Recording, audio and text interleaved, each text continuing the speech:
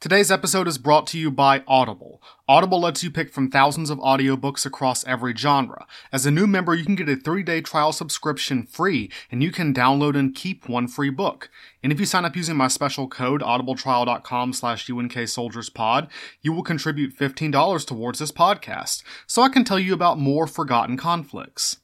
Today, for reasons that will become clear, I am recommending John Dower's Embracing Defeat, Japan in the Wake of World War II. Dower examines how Japan grappled with the reality of defeat, not just politically, but on a social and psychological level, how it forced them to redefine their nation. Embracing Defeat won the 1999 Pulitzer Prize for Nonfiction, and it is free for a first-time listener. So once again, that is audibletrial.com/UNKSoldiersPod. On with the show. The year, 1869. The place, South America. Paraguay has lost the war, but will they admit it? Francisco Solano Lopez drags his nation into the abyss, and the Triple Alliance shows no mercy as they drive Paraguay down. South America's greatest war approaches its apocalyptic finale. I'm James Hauser, and welcome to Unknown Soldiers.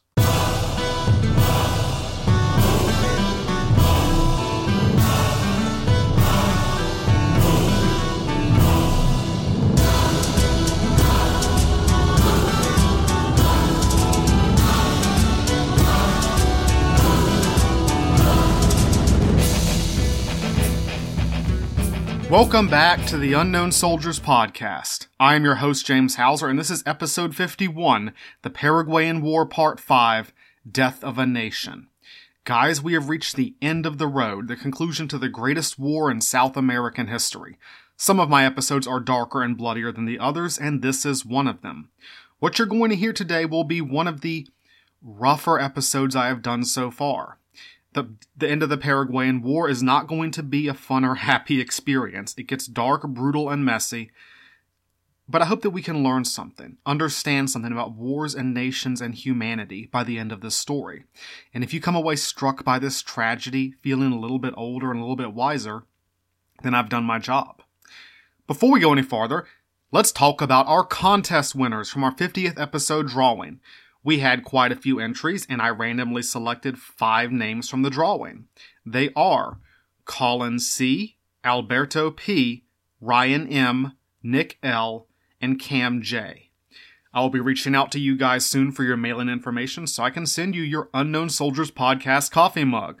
Thanks to all who participated. Thanks for continuing to support this podcast. And I'll probably do some more drawings down the road. This podcast isn't quite big enough for a full line of merch yet. I'm not Dan Carlin, but maybe that's in the future. Alright guys, let's get on with ending this war. First, it's time for our recap. In episode 47, The Paraguayan War Part 1, The Rivers of Destiny, we were introduced to Paraguay, a small, landlocked, deeply strange little country in the heart of South America. Paraguay was authoritarian, centralized, and extremely nationalistic. Their dictator, Francisco Solano Lopez, was a megalomaniac with delusions of grandeur and a glamorous Irish mistress named Eliza Lynch. For many reasons, none of them good, Lopez took Paraguay into war with most of his neighbors. This war pitted tiny but deceptively powerful Paraguay against Brazil, Argentina, and Uruguay, who soon joined forces under the Treaty of the Triple Alliance. In episode 48, The Paraguayan War Part 2, The Triple Alliance, we talked about Lopez's grand offensive into Argentina and Brazil, an offensive that met with disaster in the Great River Battle of the Riachuelo and defeats on land at Yate and Uruguayana. And in episode 49, The Paraguayan War Part 3, The Funnel of Death, we talked about the Allied attack on Paraguay, culminating in the great battles of 1866 at places like Tuyuti, Boquerón, and Curupaiti. In episode 50, The Paraguayan War Part 4, Gibraltar of the South, the war settled into a stalemate. Paraguay, isolated, outnumbered, and suffering, tried to muster the resources to continue the war. And the Allies, politically divided and low on morale, tried to muster the will. A new Brazilian general, the Marquis of Caxias, embarked on a strategy of encirclement and attrition designed to capture Lopez's great fortress at Humaita. By August 1868, Humaita had fallen, and the tide had turned irrevocably against Paraguay. The Allied armies marched north even as Lopez descended into cruelty and paranoia and started executing his own citizens. The end of the war seemed to be in sight, but Lopez refused to admit defeat. We will be picking up today at this moment, September 1868, with Lopez's army retreating towards Asuncion and Caxias's allied army in pursuit. We are on the verge of the final campaigns of the Paraguayan War. As always, this is not just history, but military history. There's some dark and bloody stuff going on, especially today. The podcast is PG-13, language is clean, content is not. We have a warning for this one, particularly horrible violence at the end of this war, including sexual violence and violence committed by and against children. This one gets really rough, please be forewarned. Next, all my sources and some wonderful custom-made useful maps will be on my website, unknownsoldierspodcast.com, link in the description. Finally, any errors, mispronunciations, or mistakes are my own. Everything I'm telling you is accurate to the best of my knowledge. This was a real story with real people who don't deserve to be unknown soldiers. Real quick, I want to tell you guys something. As a historian, I pride myself on my breadth of knowledge, on knowing a good bit about many things, rather than an insane amount about one thing. I have studied a lot of wars across many different time periods in many different parts of the world. And when it comes to the end of the Paraguayan War, I'll tell you this right now, I have never heard of anything else like this. That's it. I've never heard of anything else like this. The story I'm going to tell you today shocks me. A story of national destruction unparalleled in modern history. There is an apocalyptic feel to it, like a Twilight of the Gods, a Götterdämmerung, a Ragnarok. The closest analogies are Germany and Japan in World War II, neither of which was as devastated as Paraguay. I'll say it again. I have never heard of anything else like this. The Paraguayan War is one of the series I planned to do from the very beginning, to explain how and explain why this happened the way it did. And now we're here. The end.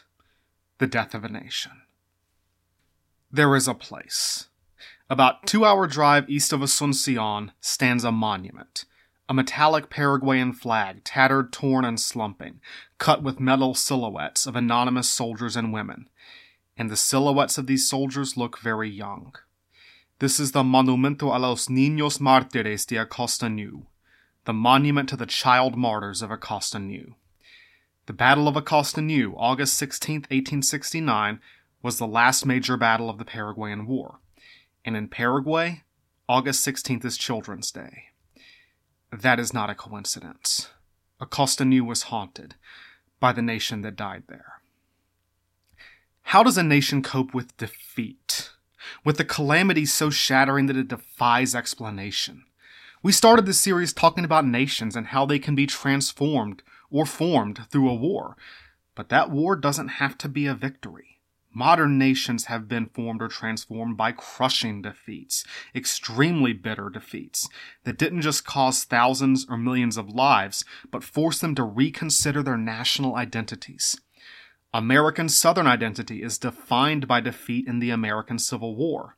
Germany existed before World War I, but its national mythos was radically altered by that defeat. The Russian nation was permanently altered by the collapse of the Soviet Union, and these were not healthy alterations. The Confederacy's defeat turned into segregation and lynching. German defeat in World War I became fascism and genocide. Russia losing the Cold War, well, we're seeing how they cope with that. Not healthy. But Germany and Japan became healthier societies by losing World War II. They grew from their defeats. Human beings lose all the time. We fail all the time. But our response to that failure, we own that. How we remember our history is at least as important as the history itself. So as we witness Paraguay's defeat today, including the Battle of Acostañú, keep in mind that it's not just that you were defeated, it's how you were defeated. The objective facts come to matter less than the subjective experience. After a certain point, the reason this war started doesn't matter. No cause could justify such a sacrifice, the sacrifice of these children. But maybe the sacrifice could justify the cause. Maybe the defeat could be recast as something glorious, positive, almost sacred. Maybe a dead nation can be reborn. But what kind of nation would it be? Today, we will finish the story of the Paraguayan War. We will see the last campaigns of the conflict as the Paraguayan army and nation are ground into powder. We will follow the dictator and his retinue into the literal and symbolic wilderness, as the war seems like it will never end until it does. And we will see the aftermath as four nations cope, or fail to cope, with South America's longest and bloodiest war. And I'm going to tell you why it matters. You should care, and I'm going to tell you why today. And this is a dark and heavy episode. You will need some breaks. These are your chance to pause, hug your kids, walk your dog, get some fresh air, do the thing you need to do. So mount up and prepare to charge. You and the other former slaves in this cavalry regiment are fighting for your freedom, for Dom Pedro and emancipation. So when you aim your lance at the enemy line, try not to think about how short those enemy soldiers are. How small. The final gasp of a dying nation. Let's finish the campaign.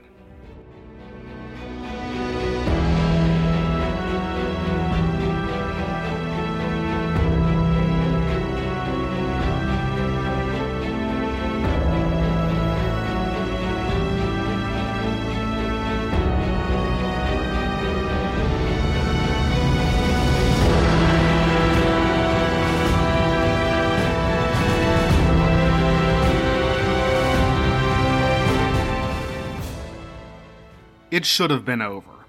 By September 1868, the Triple Alliance was clearly winning the Paraguayan War. The Marquis of Caxias and his 30,000-strong army advanced north up the Paraguay River, accompanied by a navy full of ironclads. Their target was the Paraguayan capital of Asunción. All that stood in their way was the Paraguayan army. Francisco Solano Lopez led barely 18,000 men, and these guys were looking rough. Most of them were teenagers, or younger. They were hungry, barely clothed, barely supplied, and behind them the economy was in ruins, the capital was deserted. But they weren't beaten yet. Lopez gathered his forces to make one last stand 22 miles south of his capital, at a river called the Piquisiri. And once again, Lopez tapped English engineer George Thompson to design his defenses. I think I said earlier in this series that no one man did the Allies more damage than George Thompson. He was invaluable to Lopez's war effort, and the Piquisiri line was his masterpiece. The line started in the west at the fortress of Angostura on the Paraguay River. Colonel Thompson, the only foreigner Lopez ever trusted to actually hold rank in his army, was in command at Angostura. The line extended along the Piquisiri River for 9 miles, trenches defended by obstacles. Thompson even had the river dammed to flood any avenues of approach. At the eastern end of the line was a fortified hill called Itaibate, where Lopez built his headquarters.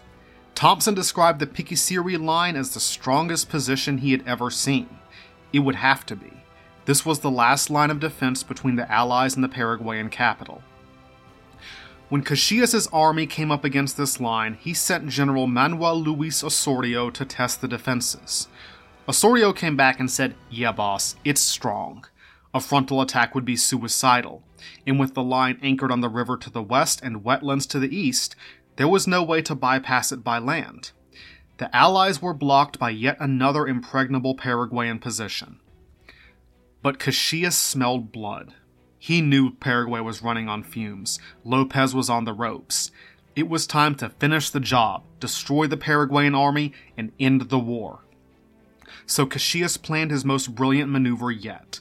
He would cross to the west bank of the Paraguay River and build a road through the Chaco, bypassing the Piquisiri line. Then he would recross the river behind Lopez's defenses, put himself between the Paraguayan army and Asunción, and land the killing blow. This was an operational envelopment in the model of Napoleon, Robert E. Lee, or George Patton, a stroke of genius that Brazilian historians have called the Piquisiri maneuver. The problem was building the road. The Chaco was a waist-deep swampy jungle, borderline impassable. Lopez's men built a track through the Chaco in the last episode, but this had taken months and it was barely functional. Caxias wanted to build a good road and build it fast. Most people believed that this was impossible, but Caxias had a hidden weapon, the Brazilian Army's Engineer Corps. He had founded and trained the Army's 1st Engineer Battalion earlier in his career. He knew these men, and he knew they could do it. So Caxias sent his engineers to build a 30-mile road through the swamp as fast as they could. It was a massive undertaking. The engineers had to fell over 30,000 trees, build 5 bridges across 5 rivers, clear 1,000 yards of vines and knotted scrub brush a day. Brazilian soldiers worked in waist-deep water all day, rain or shine. The work was so difficult that even Caxias had moments of doubt, but his engineer officers said, "Boss, we can do it." And they were right. As October turned into November 1868, the road neared completion. And when it was done, Caxias would strike. Lopez tracked the Allied activity from his headquarters on Itaibate, in the rolling hills known as the Lomas Valentinas. He sent a few detachments across the river to harass the road builders, but he had very few men to spare. He thought the road was a diversion, and he thought that it was impossible. Lopez was also distracted by Brazilian ironclads that kept bombarding and running past Thompson's battery at Angostura. Either way, Lopez was out of options. His army was withering. His defenses wouldn't stop the Allies forever. The military situation could only get worse. At this point, Paraguay's only hope was that Allied will would finally break. But Allied will wasn't breaking. They wanted the war to be over, but they were on the verge of triumph. Not even political upheaval in Argentina, drink, could change that. See, in April 1868, Argentina had a presidential election. Bartolomé Mitre was limited to 1 term, and even if he had run, he would have lost. His hand-picked successor, Rufino de Elizalde, ran against the old Federalist champion Justo José de Urquiza. But both of them lost to the 3rd candidate. This was Domingo Sarmiento, former ambassador to the United States, a savvy, well-educated politician. Sarmiento had opposed the Paraguayan War from the beginning. His son Dominguito, the poetic young officer killed at Curupaiti, still haunted his dreams. But if Sarmiento hated the war, he really hated Brazil, which he saw was Argentina's true rival in South America. He wasn't about to throw away a victory and let Brazil grab all the spoils, even if he had opposed the war. So Sarmiento kept Argentina in the war to keep an eye on Brazil, and for no other reason. Brazil was also in political crisis. Tensions had grown between the Marquis of Caxias, a prominent conservative, and the liberal Prime Minister Zacharias. It was a classic military-civilian conflict. The Prime Minister and the General disagreed over the direction of the war. But by July 1868, the divide had deepened. Someone had to go. And Dom Pedro sided with the army. He forced Zacharias to resign and cede power to the Conservative Party. Pedro made this decision so that Brazil could keep its great general in the war and keep winning the war, to restore harmony between civil and military relations. But this set a bad precedent. The one guiding principle of the Brazilian politics before the war had been to keep the army out of politics. But now the army had forced the removal of a prime minister. Instead of politicians dictating military matters, the military was now dictating politics. That would cause problems down the road. By November 1868, Caxias' Chaco Road was ready. It was 30 miles long, reinforced by logs and packed earth, with 5 bridges, 4 small fortresses, a telegraph line, and massive stockpiles of supplies. Easily able to transport a massive army quickly through the previously impassable Chaco. Caxias made his move. He left the Argentine and Uruguayan troops to hold Lopez's attention at the Piquisiri line. Meanwhile, he led his Brazilians across the river, up the road, and prepared to recross the river into Lopez's rear.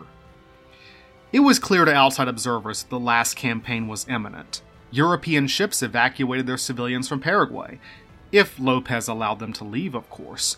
Lots of foreigners escaped, but some had been executed, and Lopez detained others to keep running his industries. American Ambassador Charles Washburn, who had been implicated in the treason trials, did manage to escape, but soon his replacement arrived. General Martin T. McMahon was a Union Civil War hero, a Medal of Honor recipient who had served with the Army of the Potomac all the way to Appomattox. And in December 1868, he arrived at Lopez's headquarters as the new ambassador from the United States of America. McMahon quickly developed enormous sympathy for the Paraguayan cause. He saw parallels with his own homeland of Ireland, a small country oppressed by a larger neighbor. It also sounds like he developed a huge crush on Eliza Lynch.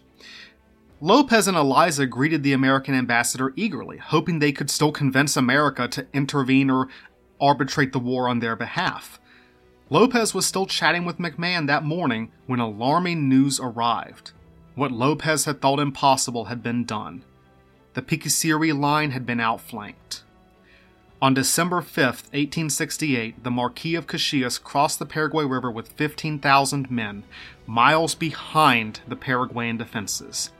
And instead of marching north to Asuncion, he marched south, on a collision course with Lopez's army. They were in the endgame now. The campaign I'm about to describe is known as the Decembrada, the December campaign, consisting of 3 battles, Itotoro, Ave, and Lomas Valentinas. These were shockingly bloody and ferocious battles, even for this war. While both sides were brave, the desperate courage of the Paraguayan soldier was almost unbelievable. These illiterate Guarani teenagers and old men, starving, half-naked, barely armed, barely trained, fought like lions. They knew they were doomed, but they also knew that how they died was important. A glorious sacrifice to justify their national cause. This was the death ride of the Paraguayan army. Lopez's forces were trapped. To the south, Allied forces at the Piquisiri line. To the west, Brazilian ironclads on the Paraguay River. To the east, an impassable wetland. And to the north, Caxias, descending like a thunderbolt with the Brazilian army. Lopez ordered the dashing cavalry general Bernardino Caballero to take 5,000 men and hold off the Brazilian advance. He sent them to the best defensive position in the area, a deep, raging river called the Itotoro, spanned only by a wooden bridge 9 feet wide. On December 6, 1868, the Brazilians arrived to see the Paraguayans awaiting them across the Itotoro bridge. Caballero held a strong position. The Brazilians would have to funnel their forces across the bridge, making easy targets and negating their numerical superiority. Caxias ordered General Osorio upriver to look for a different crossing point, but when Osorio couldn't find one, Caxias had no choice but to attack. The Battle of Itotoro began when the Brazilians launched their first attack late in the morning. The infantry of the 2nd Corps, former slaves and jaded veterans and reluctant conscripts, surged across the bridge. Charging through sheets of musket fire, they reached the enemy lines only by sheer force of will. Brazilian and Paraguayan battalions merged into a furious melee. Blue-coated black freedmen from Bahia thrust to thrust with the Guarani teenagers of Villarica. Eventually the Brazilians had to fall back. They were chopped to pieces. Caxias ordered another assault. 5 regiments of cavalry from Rio Grande do Sul, mestizo cowboys. The horses thundered across the bridge, almost irresistible. Under this onslaught, the Paraguayan teenagers panicked and started to retreat, before an old veteran shouted in Guarani that they were worse than old women. The teenagers' cheeks flushed with shame. They turned around and drove the Brazilian cavalry back. The Battle of Itotoro sucked men in like a whirlpool. Almost 16,000 soldiers rippled back and forth across this 9-foot wide wooden bridge. Paraguayan teenagers, fighting for the survival of their nation, shot and stabbed and kicked and punched against young black men fighting for their freedom. Officers died by the dozen, including 2 Brazilian generals. An observer described it as like a battle between red and black ants, mindless courage and blind fury. The Brazilians made 5 assaults on the bridge, and all failed. Caballero and his ragtag army held them off, outnumbered by 3-1, so unyielding that it seemed almost superhuman. Caxias saw his men hesitate, shrinking back, intimidated by the courage of their foes. The battle hung by a thread, and his moment was here. The Marquis of Caxias drew his sword. Allegedly, it had been in its scabbard for so long that it came out with a cloud of rust and spiderwebs. Caxias raised his sword and shouted, "All of you who are Brazilians, follow me!" Then the 64-year-old aristocrat spurred his horse towards the bridge. His men swarmed forward in their thousands, following his upraised sword. Thousands of soldiers, white, brown, or black, free or slave, north or south, volunteer or conscript, answered the call of Brazil. Caxias at their head, musket balls whizzing through his gray hair, they crossed the bridge and shattered the Paraguayan line. Caballero's men broke and retreated to the south. Ito Toro was one of the most savage battles of the Paraguayan War. The legendary Paraguayan stand came with a price of 1,200 casualties, far less than the Brazilians, who suffered 3,000. For the Marquis of Caxias, it was his finest hour. His personal example had turned the tide of the battle. Leadership matters. The Brazilians set off in pursuit. The summer weather was searing, and they were covered with dust and sweat as they chased the Paraguayans down. Lieutenant Dionisio Cerqueira, once a volunteer, now a hardened war veteran, remembered it as one of the bitterest marches he ever saw, with soldiers dying from heat stroke. But soon the sky darkened above them. A storm was coming. Caballero halted his Paraguayan force behind a stream known as the Ave, a poor defensive position for his desperately outnumbered army. But when he asked permission to retreat, Lopez replied, "Well, if you won't fight, I'll find someone who will." Caballero, probably thinking of firing squads, replied that of course he would fight. So he stood at the Ave as Caxias arrived on December 11th, 1868. Caxias had 22,000 men. Caballero had 5,500, outnumbered 4-1. The Paraguayans saw this enormous allied army unfolding in a semicircle, a massive blue wave about to devour them. A black belly of clouds thundered overhead.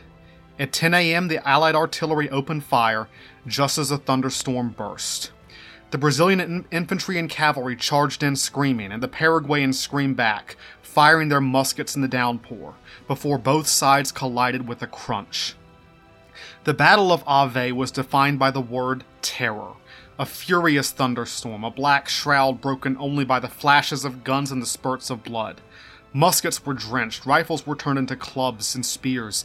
Both sides collided over a fetid slurry of blood and bodies, as men shot and grappled and stabbed and kicked and screamed and eviscerated each other in the torrent. General Osorio, Brazilian blood and guts, came up to rally his men in the storm, leading from the front as always. He was waving his saber, urging his men on, just as a musket ball struck him in the mouth and shattered his lower jaw. Osorio tried to fight through the pain and stay with his men, but soon he had to be carried from the field. The Brazilian soldiers had always seen Osorio as their lucky star, untouchable even in the thickest fighting. His wounding caused them to waver, hesitate, verging on panic. Once again, the Marquis of Caxias intervened, drawing his sword and leading his reserves down the hill, and once again his intervention rallied his men. Brazilian infantry and cavalry surrounded the Paraguayan force until all that remained was a massive square of 3,000 infantry, shoulder to shoulder in the driving rain. Guys, by now, when I say Paraguayan courage, it seems like a cliche. But nothing I have described in this series matches the last stand at Ave. It should be mentioned in the same breath as Thermopylae, Masada, the Alamo, Little Bighorn. 3,000 Paraguayan teenagers surrounded, drenched, starving, exhausted, pitiful, knowing they were doomed, and they faced their destruction unflinchingly. Cerqueira described the Paraguayan army being swept away as if by an avalanche, as Brazilian artillery mowed them down. Under the black sky of Ave, lit by rocket explosions and rifle flashes, the Paraguayans stood their ground for 3 hours, refusing to surrender. They were annihilated. The Allied victory was total. Out of 5,500 Paraguayans engaged at Ave, 3,600 died, and 1,000 were taken prisoner, all of them too wounded to resist. Caballero barely survived. A Brazilian cavalryman grabbed his poncho and he had to slip out of it to escape. The Allies lost 800 men. Caxias gathered reinforcements and let his men rest before marching south for the killing blow. Lopez prepared for the final showdown. He withdrew most of the troops from the Piquisiri line and concentrated them around his headquarters at Itaibate.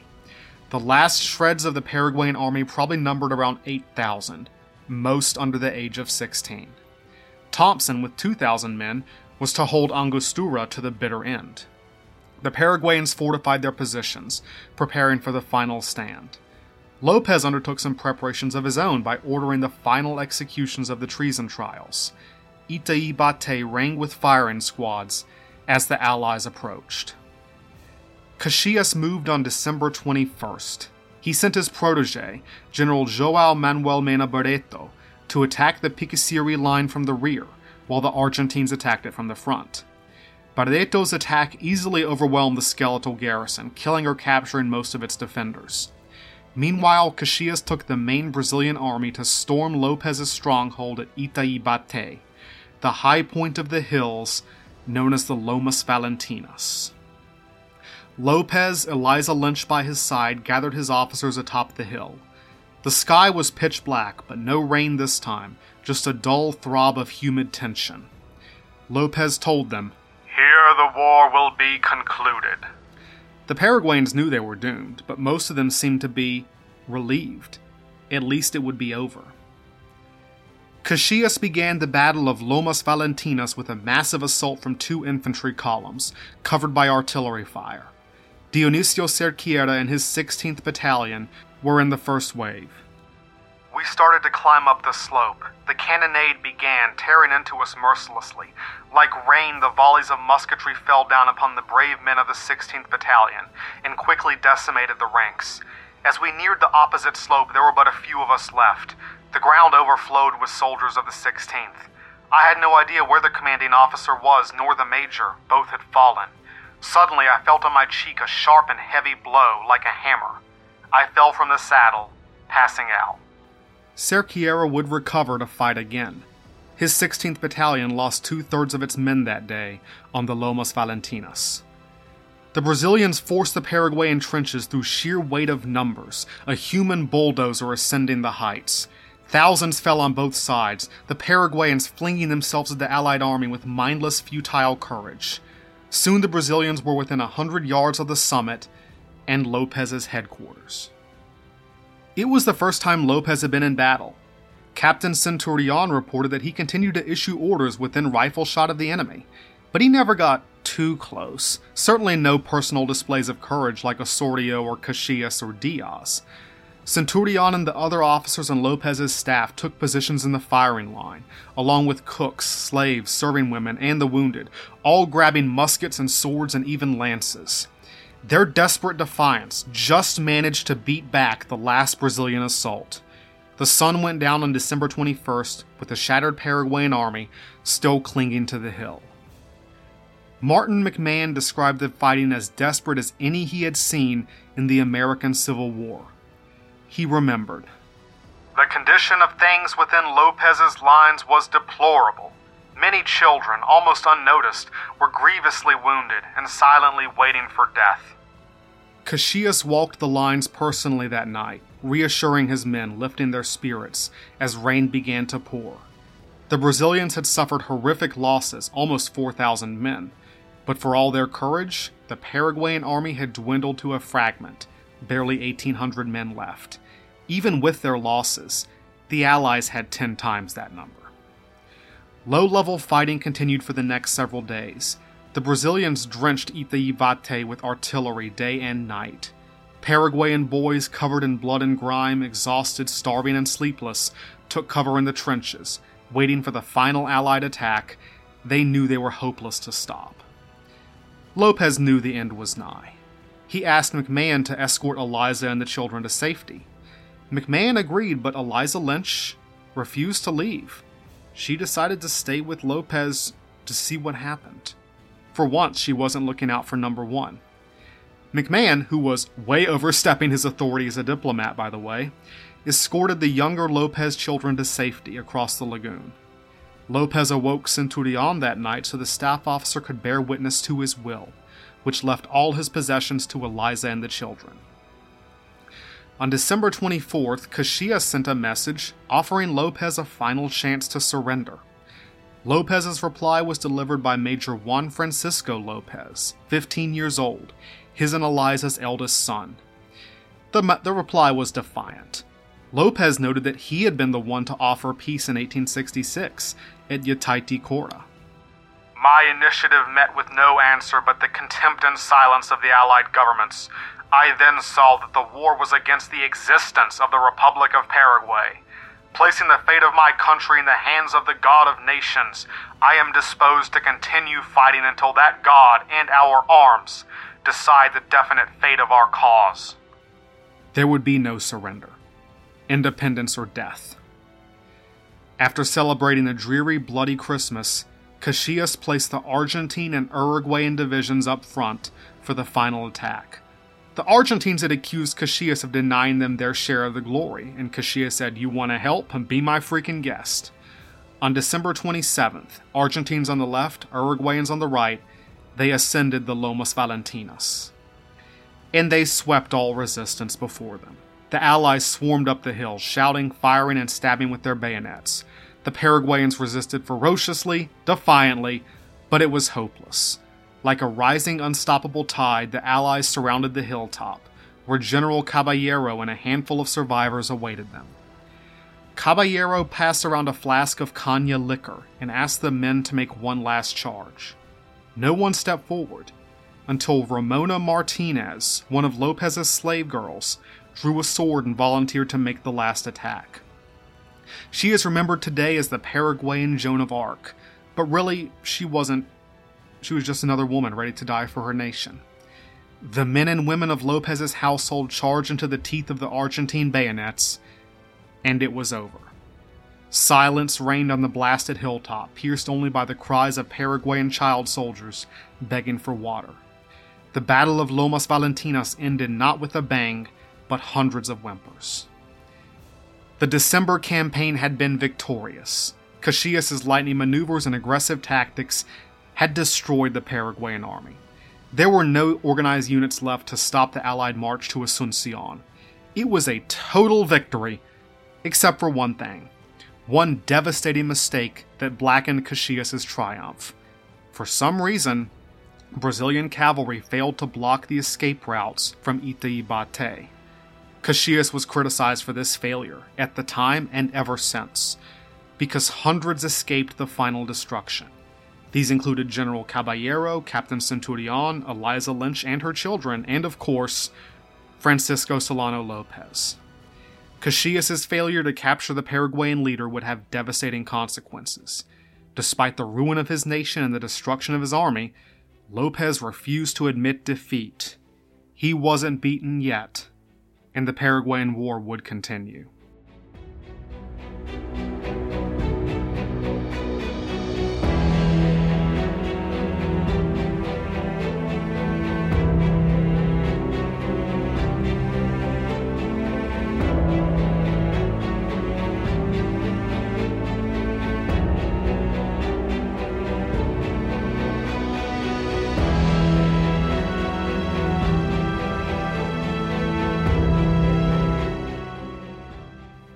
It should have been over.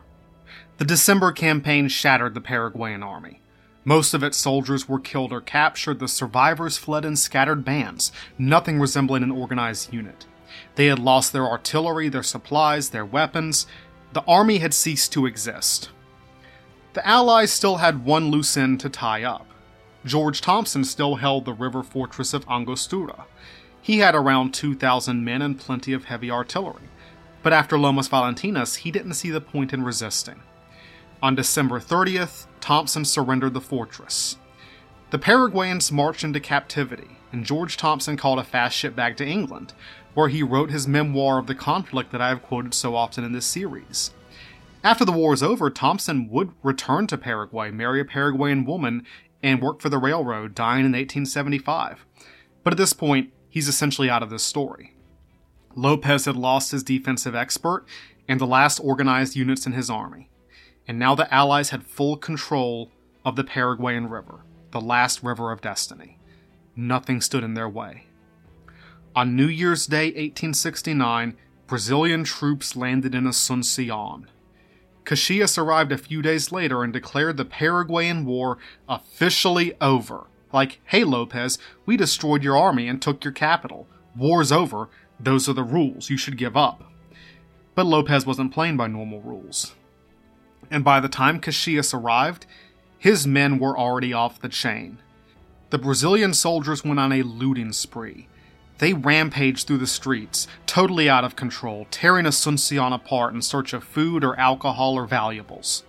One observer said, "The Brazilian plunderers carried off whatever they could lay their hands on, even the timbers of the floors and the steps of the staircases, hacking and defacing whatever could not be carried away. Not a pane of glass or mirror or lock was untouched, although the war was ostensibly waged against the tyrant Lopez, and not against the people of Paraguay." It got worse. Basically any woman in the city was molested or raped. This had also happened during the December campaign, when Brazilian soldiers raped Paraguayan women captured at Ave. Some Brazilians justified their behavior by pointing to Paraguay's invasion of Mato Grosso when they had kidnapped and raped Brazilian women. Like, yeah, what about them? But they did it first as not an excuse. Rape is never justifiable. It is always an act of violence against the helpless, and these women had nothing to do with Paraguayan crimes. Revenge is not justice.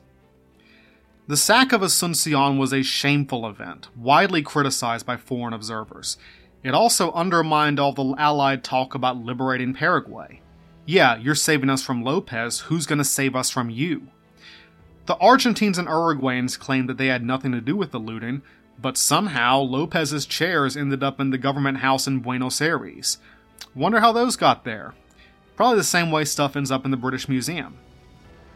You might have wondered why Caxias, famous for his iron discipline, didn't lay down the law. Normally he would have, but the general's health had collapsed. Keep in mind, Caxias was 65 years old. He had spent the last 2 years on campaign, and he had pushed himself past his limits during the battles of December.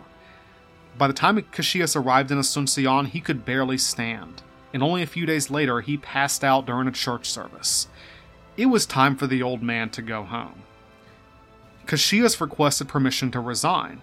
Dom Pedro said, "No, bro, I know you're sick, get better soon, but I need you to stay and finish the war." But Caxias defied Pedro's orders and called a boat for Rio de Janeiro. He arrived to zero welcome, zero parades, zero recognition. It was a deliberate insult from Pedro, who was furious that Caxias had deserted his post. But some years later, Emperor and General reconciled. Then Caxias was showered with awards and titles, including the title Duke, the only dukedom to be created in the history of the Brazilian Empire. The Duke of Caxias is the icon of Brazilian military history. Sampaio, Maie, and Osorio, the heroes of Tuiuti, are the Brazilian Army's patrons of infantry, artillery, and cavalry. But Caxias is the patron of the whole army, remembered nationwide and memorialized as the Iron Duke. He holds a place in his nation's military history, kinda like George Washington. But Pedro had a point. Caxias had left the job unfinished. His failure to capture Lopez at Lomas Valentinas was coming back to haunt the Triple Alliance. By January 1869, Paraguay was disintegrating. The army was shattered, the capital was sacked, the countryside ravaged by famine and disease, the vast majority of the men were dead, most of the survivors were refugees. Martin McMahon described the sad state of the Paraguayan people. "They have abandoned their growing crops, their houses, and all their possessions. They are now almost unclothed, thousands without shelter, many without food or the means of obtaining it. The war will only cease when the Paraguayan race is wholly exterminated." But the war didn't cease. In defiance of logic, reason, or common sense, Francisco Solano Lopez was determined to fight on. The day after Lomas Valentinas was over, Lopez made a proclamation to his people. "Our Lord intends to test our faith and constancy in order to give us a greater and more glorious fatherland, and all of you should feel hardened, as do I, to avenge the loss and to save the nation." Lopez set up his new government in the hills known as the Cordilleras, 30 miles southeast of Asuncion, and called on his people to rally to his banner. And despite his rotten leadership and selfish behavior throughout this war, many Paraguayans did. It wasn't just fear or blind loyalty, though those were definitely factors. There was something else here.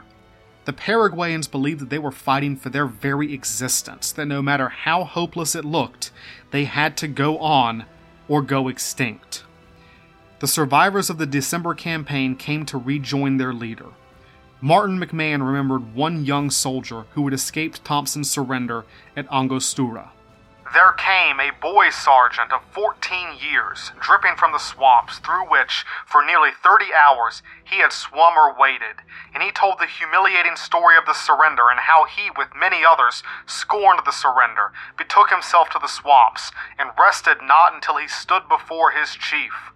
All this he told with streaming tears, and voice almost choked with sobs. I don't have to tell you guys that there is something deeply wrong with this. Nationalism is a hell of a drug. These survivors were just enough foundation for a new Paraguayan army. Soon Lopez had around 12,000 soldiers, which was remarkable. After all, almost all the men and teenagers were dead by now. Where did the new soldiers come from? Well, Lopez's recruiting party scoured the Paraguayan countryside, conscripting anyone and everyone. They could be sick, or elderly, or disabled, or mentally impaired, or they could be kids. And we're talking 8, 9, 10 years old by this point. This recruitment was not voluntary for the most part. Boys were pulled kicking and screaming from their mothers. Anyone who resisted could expect Lopez's enforcers to shoot them or stab them or cut their throats. Centurion protested this cruelty, but Lopez said, "The fatherland doesn't need its bad sons for its defense." Many Paraguayan women followed their boys to the front to look after them. Besides, they had nowhere else to go. This child army was sustained by mothers and sisters, feeding and cleaning and caring for them, singing the boy soldiers to sleep at night. Lopez set up his capital at the town of Piribebui. Refugees flocked to the Cordilleras, looking for food or shelter or protection from the Allies. 100,000 Paraguayans eventually gathered under Lopez's banner, which may have been most of the country at this point. Lopez's arsenals at Ibiqui and Cacupe began forging new artillery to replace the pieces lost at Lomas Valentinas. By now his infantry had literal antique muskets, old hunting weapons or museum pieces. Some of them even carried spears. You might wonder, what does Lopez think he's going to accomplish? Like, when your army is elementary schoolers with spears, you've lost. You have lost the war.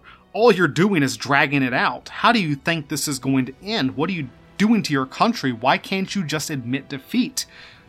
But Lopez's ego, his self-image, his twisted sense of duty, wouldn't let him admit defeat. He believed that he had to keep fighting, had to see this thing through. Plus, Lopez was pretty detached from reality by now. As Paraguay continued its death spiral, he retreated into Fantasyland. He spent his days at Piribebui reading, listening to Eliza play piano, playing with his kids, treating his staff to long diatribes on philosophy and religion. Eliza continued to take her pick of confiscated jewelry and still balled up huge tracts of land. She was still looking out for number one. So Lopez ruled what was left of the Paraguayan Republic from the Cordilleras, and by April 1869, he was even launching raids against the Allies. Paraguay wasn't dead yet. If Lopez's decision to continue the war seems crazy, it seemed equally crazy to the Triple Alliance. It had been 4 years. They had captured Humaita, destroyed Lopez's army, occupied Asuncion. How the hell is this war still going? The Brazilians and Argentines were like, we're done, we've won, we just want the war to end. Forget about Lopez, declare victory, make peace, and get out. But the Allies kinda needed the government to make peace with. Lopez is clearly not giving up anytime soon, so let's look for alternatives. Pedro sent his minister, José María da Silva Paranhos, to set up a provisional government in Asuncion. Paranhos recruited local elites and exiles who had fled Lopez's regime before the war, including members of the Paraguayan Legion. He gathered them up and said, "Congratulations, you're the new Paraguayan government.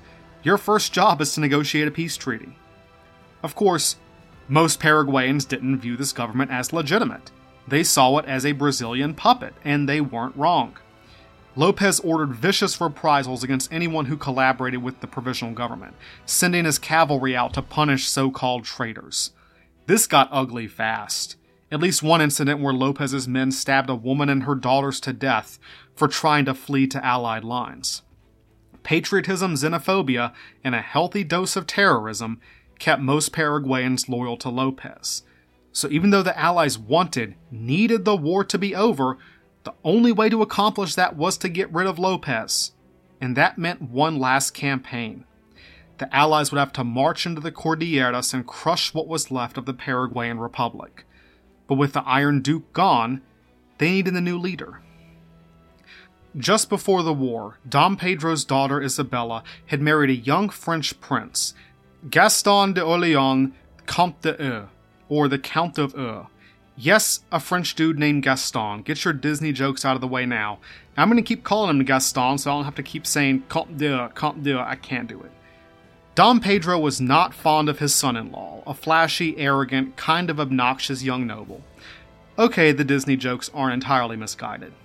Didn't help that Gaston was constantly begging Pedro for a military command, and Pedro kept turning him down throughout the Paraguayan War, but now he said, you know what?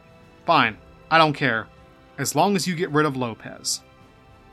So on March 22, 1869, the 27-year-old Gaston de Orléans, Comte d'Eu, took command in Asuncion, the final supreme commander of the Triple Alliance.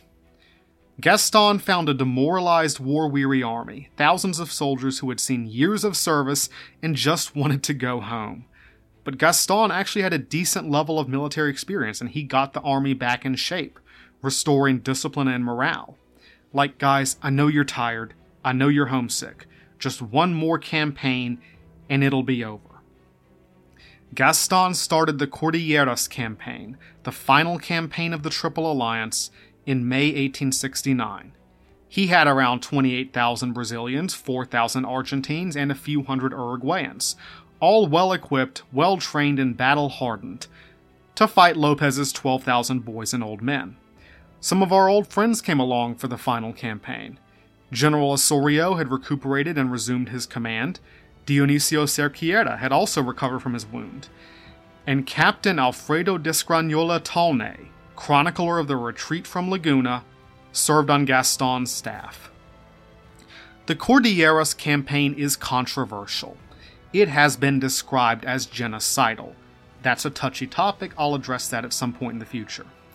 The argument is that continuing the war at this point was just barbaric, like Paraguay is already on the ground bleeding to death and you keep stomping them.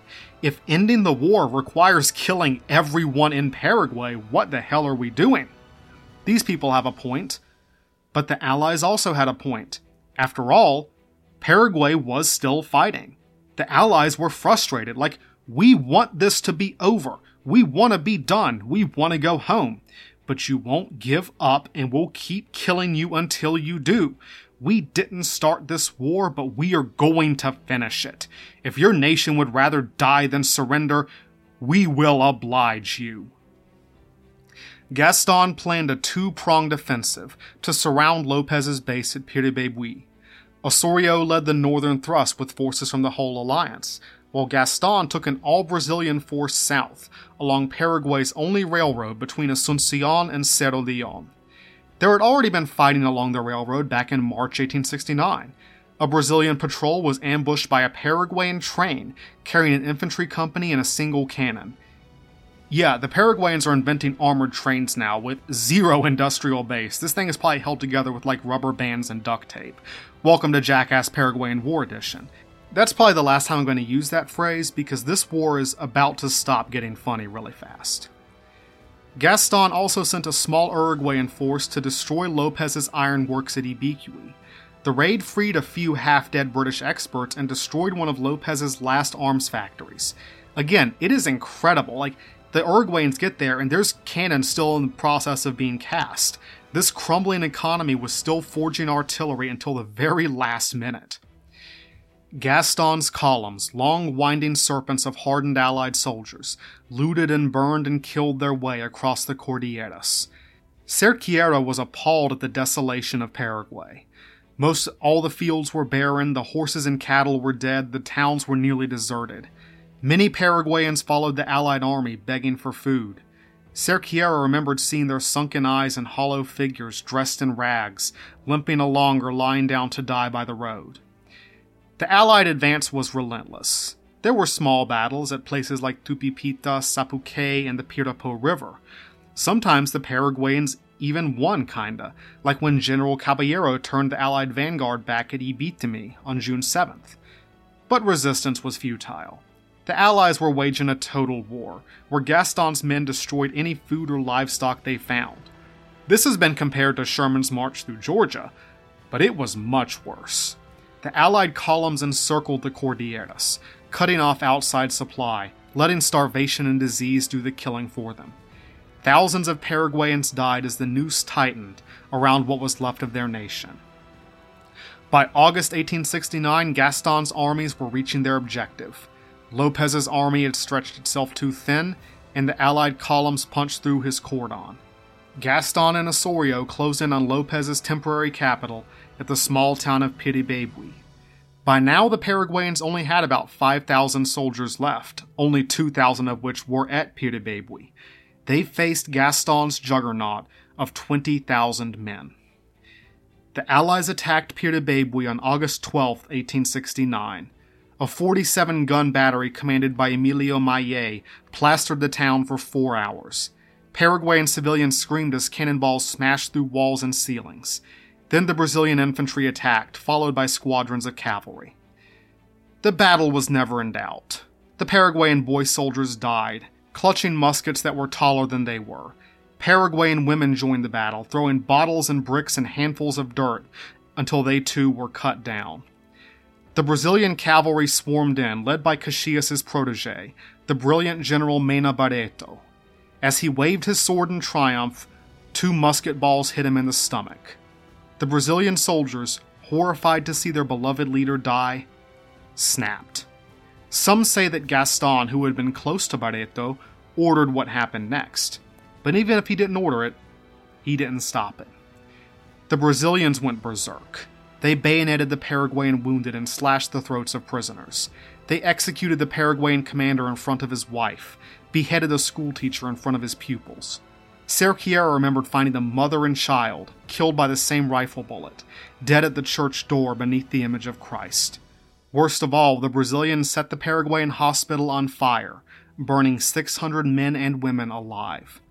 This behavior was not universal. Cerquiera saved one 12-year-old Paraguayan soldier from being killed by his comrades, and the massacre was more a brief outburst than a systematic purge. The Brazilians got their anger out and then just stood there numbly. Most of the civilians did survive. But Piribebui was the worst Allied war crime of the Paraguayan War. And at its root was sheer anger that they were still forced to fight this war.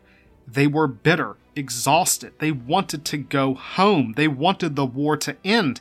And at this point, Paraguayan courage just made them angry. The fact that they were fighting children infuriated them.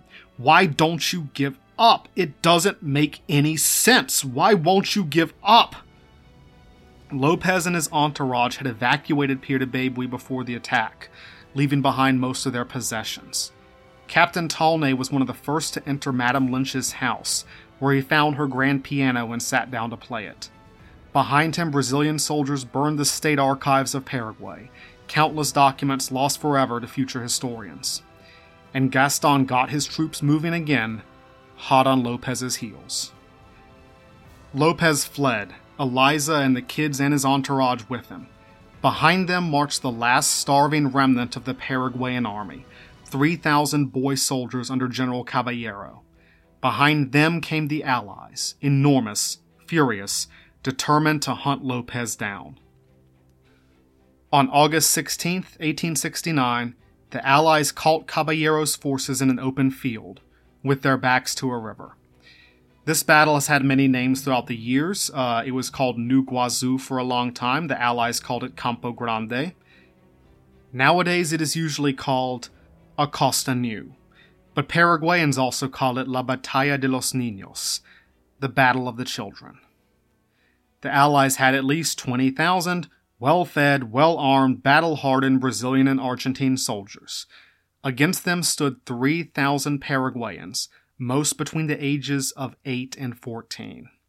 Many of them wore fake beards to disguise their youth. Their bellies groaned with hunger as they raised their muskets and spears and swords and prepared to fight. And to everyone's surprise, they did fight. They held the field for 5 hours, and they died. The tactical details aren't important. These boys didn't stand a chance. The Brazilian cavalry ran them down, Minié balls passed through their bodies, and the artillery wiped them away. The mothers and sisters, the women who followed them to war, they died too. By the end of the Battle of Acostanú, the Paraguayans had been obliterated. Caballero escaped, again, with only a handful of survivors. Dionisio Cerqueira had fought his 23rd and final battle, and he never forgot it. He could never stop thinking about the high number of soldaditos we saw, plastered with blood, with their little legs broken, having never reached the age of puberty. Cerqueira found one Paraguayan boy soldier hiding in a wagon. He couldn't have been more than 12 years old.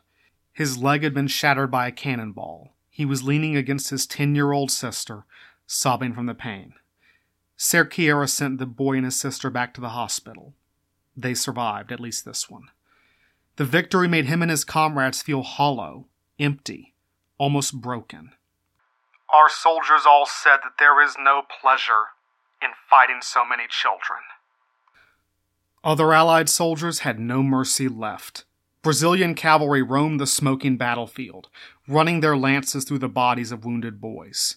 When they were done, they threw the Paraguayan corpses into a pile and set them on fire. Soon the flames spread across the field, consuming the wounded as they lay helpless in the mud. Captain Taulnay saw a Paraguayan boy on the ground, too wounded to move, screaming as the flames grew closer. Unable to get to him and save him, Taulnay ordered a soldier to shoot him, a mercy kill, before he burned to death. The flames consumed him. They consumed them all, the boys and their mothers and their sisters and the future of their nation. Only heaps of ash marked the graves of los niños mártires. Paraguayan historians are rightfully bitter about this battle. The Allies behaved with enormous cruelty. But these children had no fucking business being here. Who sent them here? Who put muskets in their hands? Who told them to wear fake beards and pretend to be men and die like men? I think we know.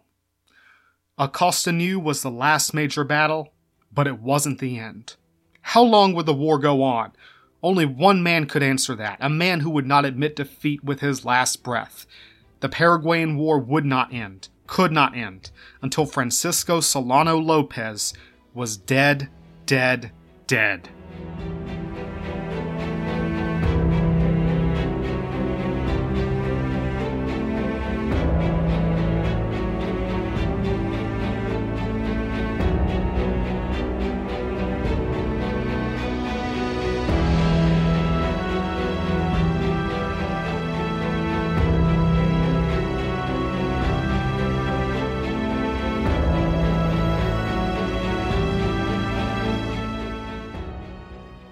It should have been over.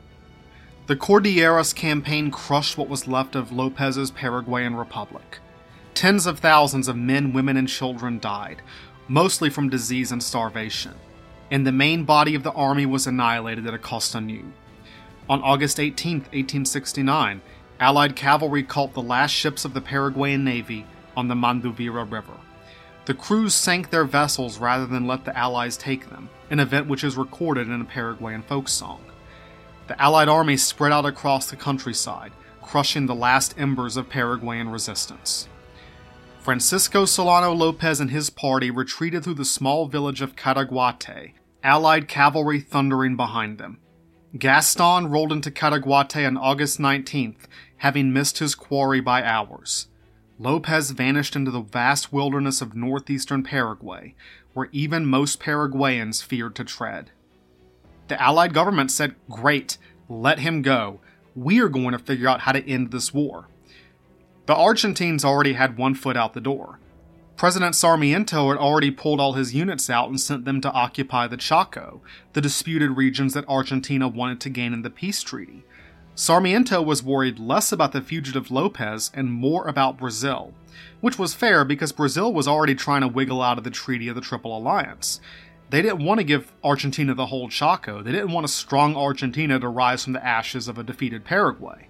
Like so many alliances at the end of a war, Brazil and Argentina were worried more about each other than Lopez. And Brazil had to beg Uruguay to keep its army in the war because Uruguay wanted to be done. The group project was finally collapsing. But despite the enormous amount of money the war was costing them, Brazil wasn't done. They were like, listen, knuckleheads, this is not over until Lopez is called. Argentina and Uruguay were like, bro, he's finished. What can he do? Why are you still fixated on this? But Brazil's politicians weren't afraid of Lopez. They were afraid of their own army. Thousands of soldiers from the lower classes, including many freed slaves, and they posed a risk to the social order.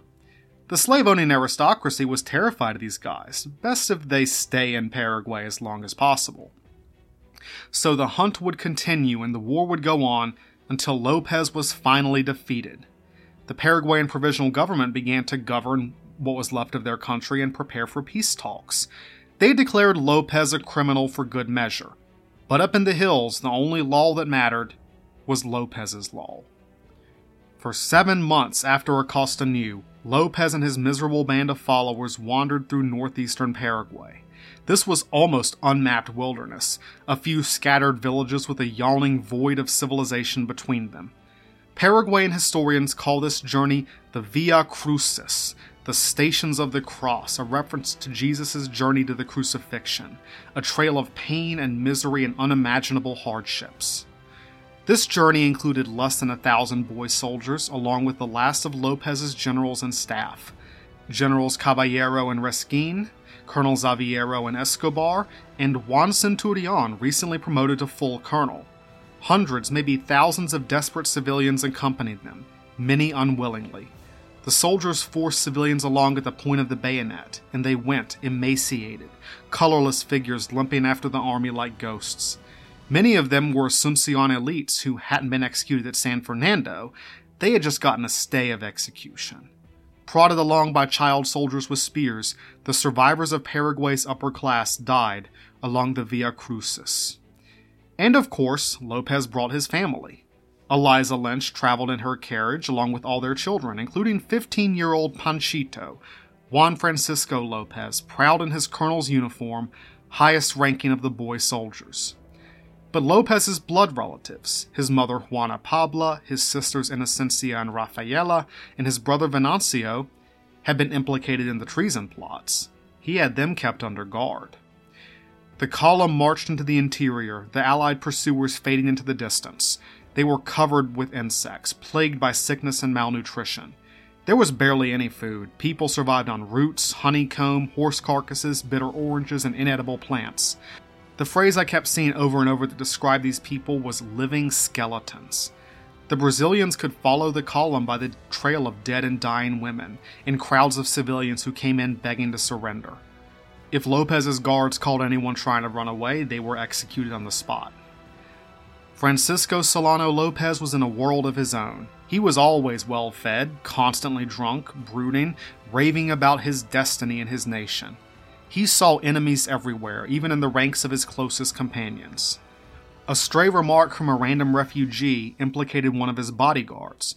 When this guy was whipped within an inch of his life, he confessed that he planned to kill Lopez to save Paraguay. Lopez took this confession and spiraled a new conspiracy theory. 60 men of his own personal guard, including their officers, were selected for execution. Lopez commanded the firing squad personally, then prayed for hours at the local church. Lopez's suspicions fell on his family.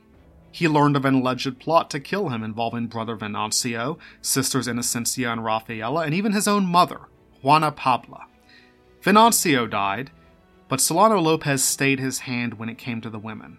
He couldn't execute his mother and sisters, but they still had to be punished. Solano Lopez ordered the camp to watch as the women of his family were stripped, tied down, and horsewhipped until the flesh tore from their backs.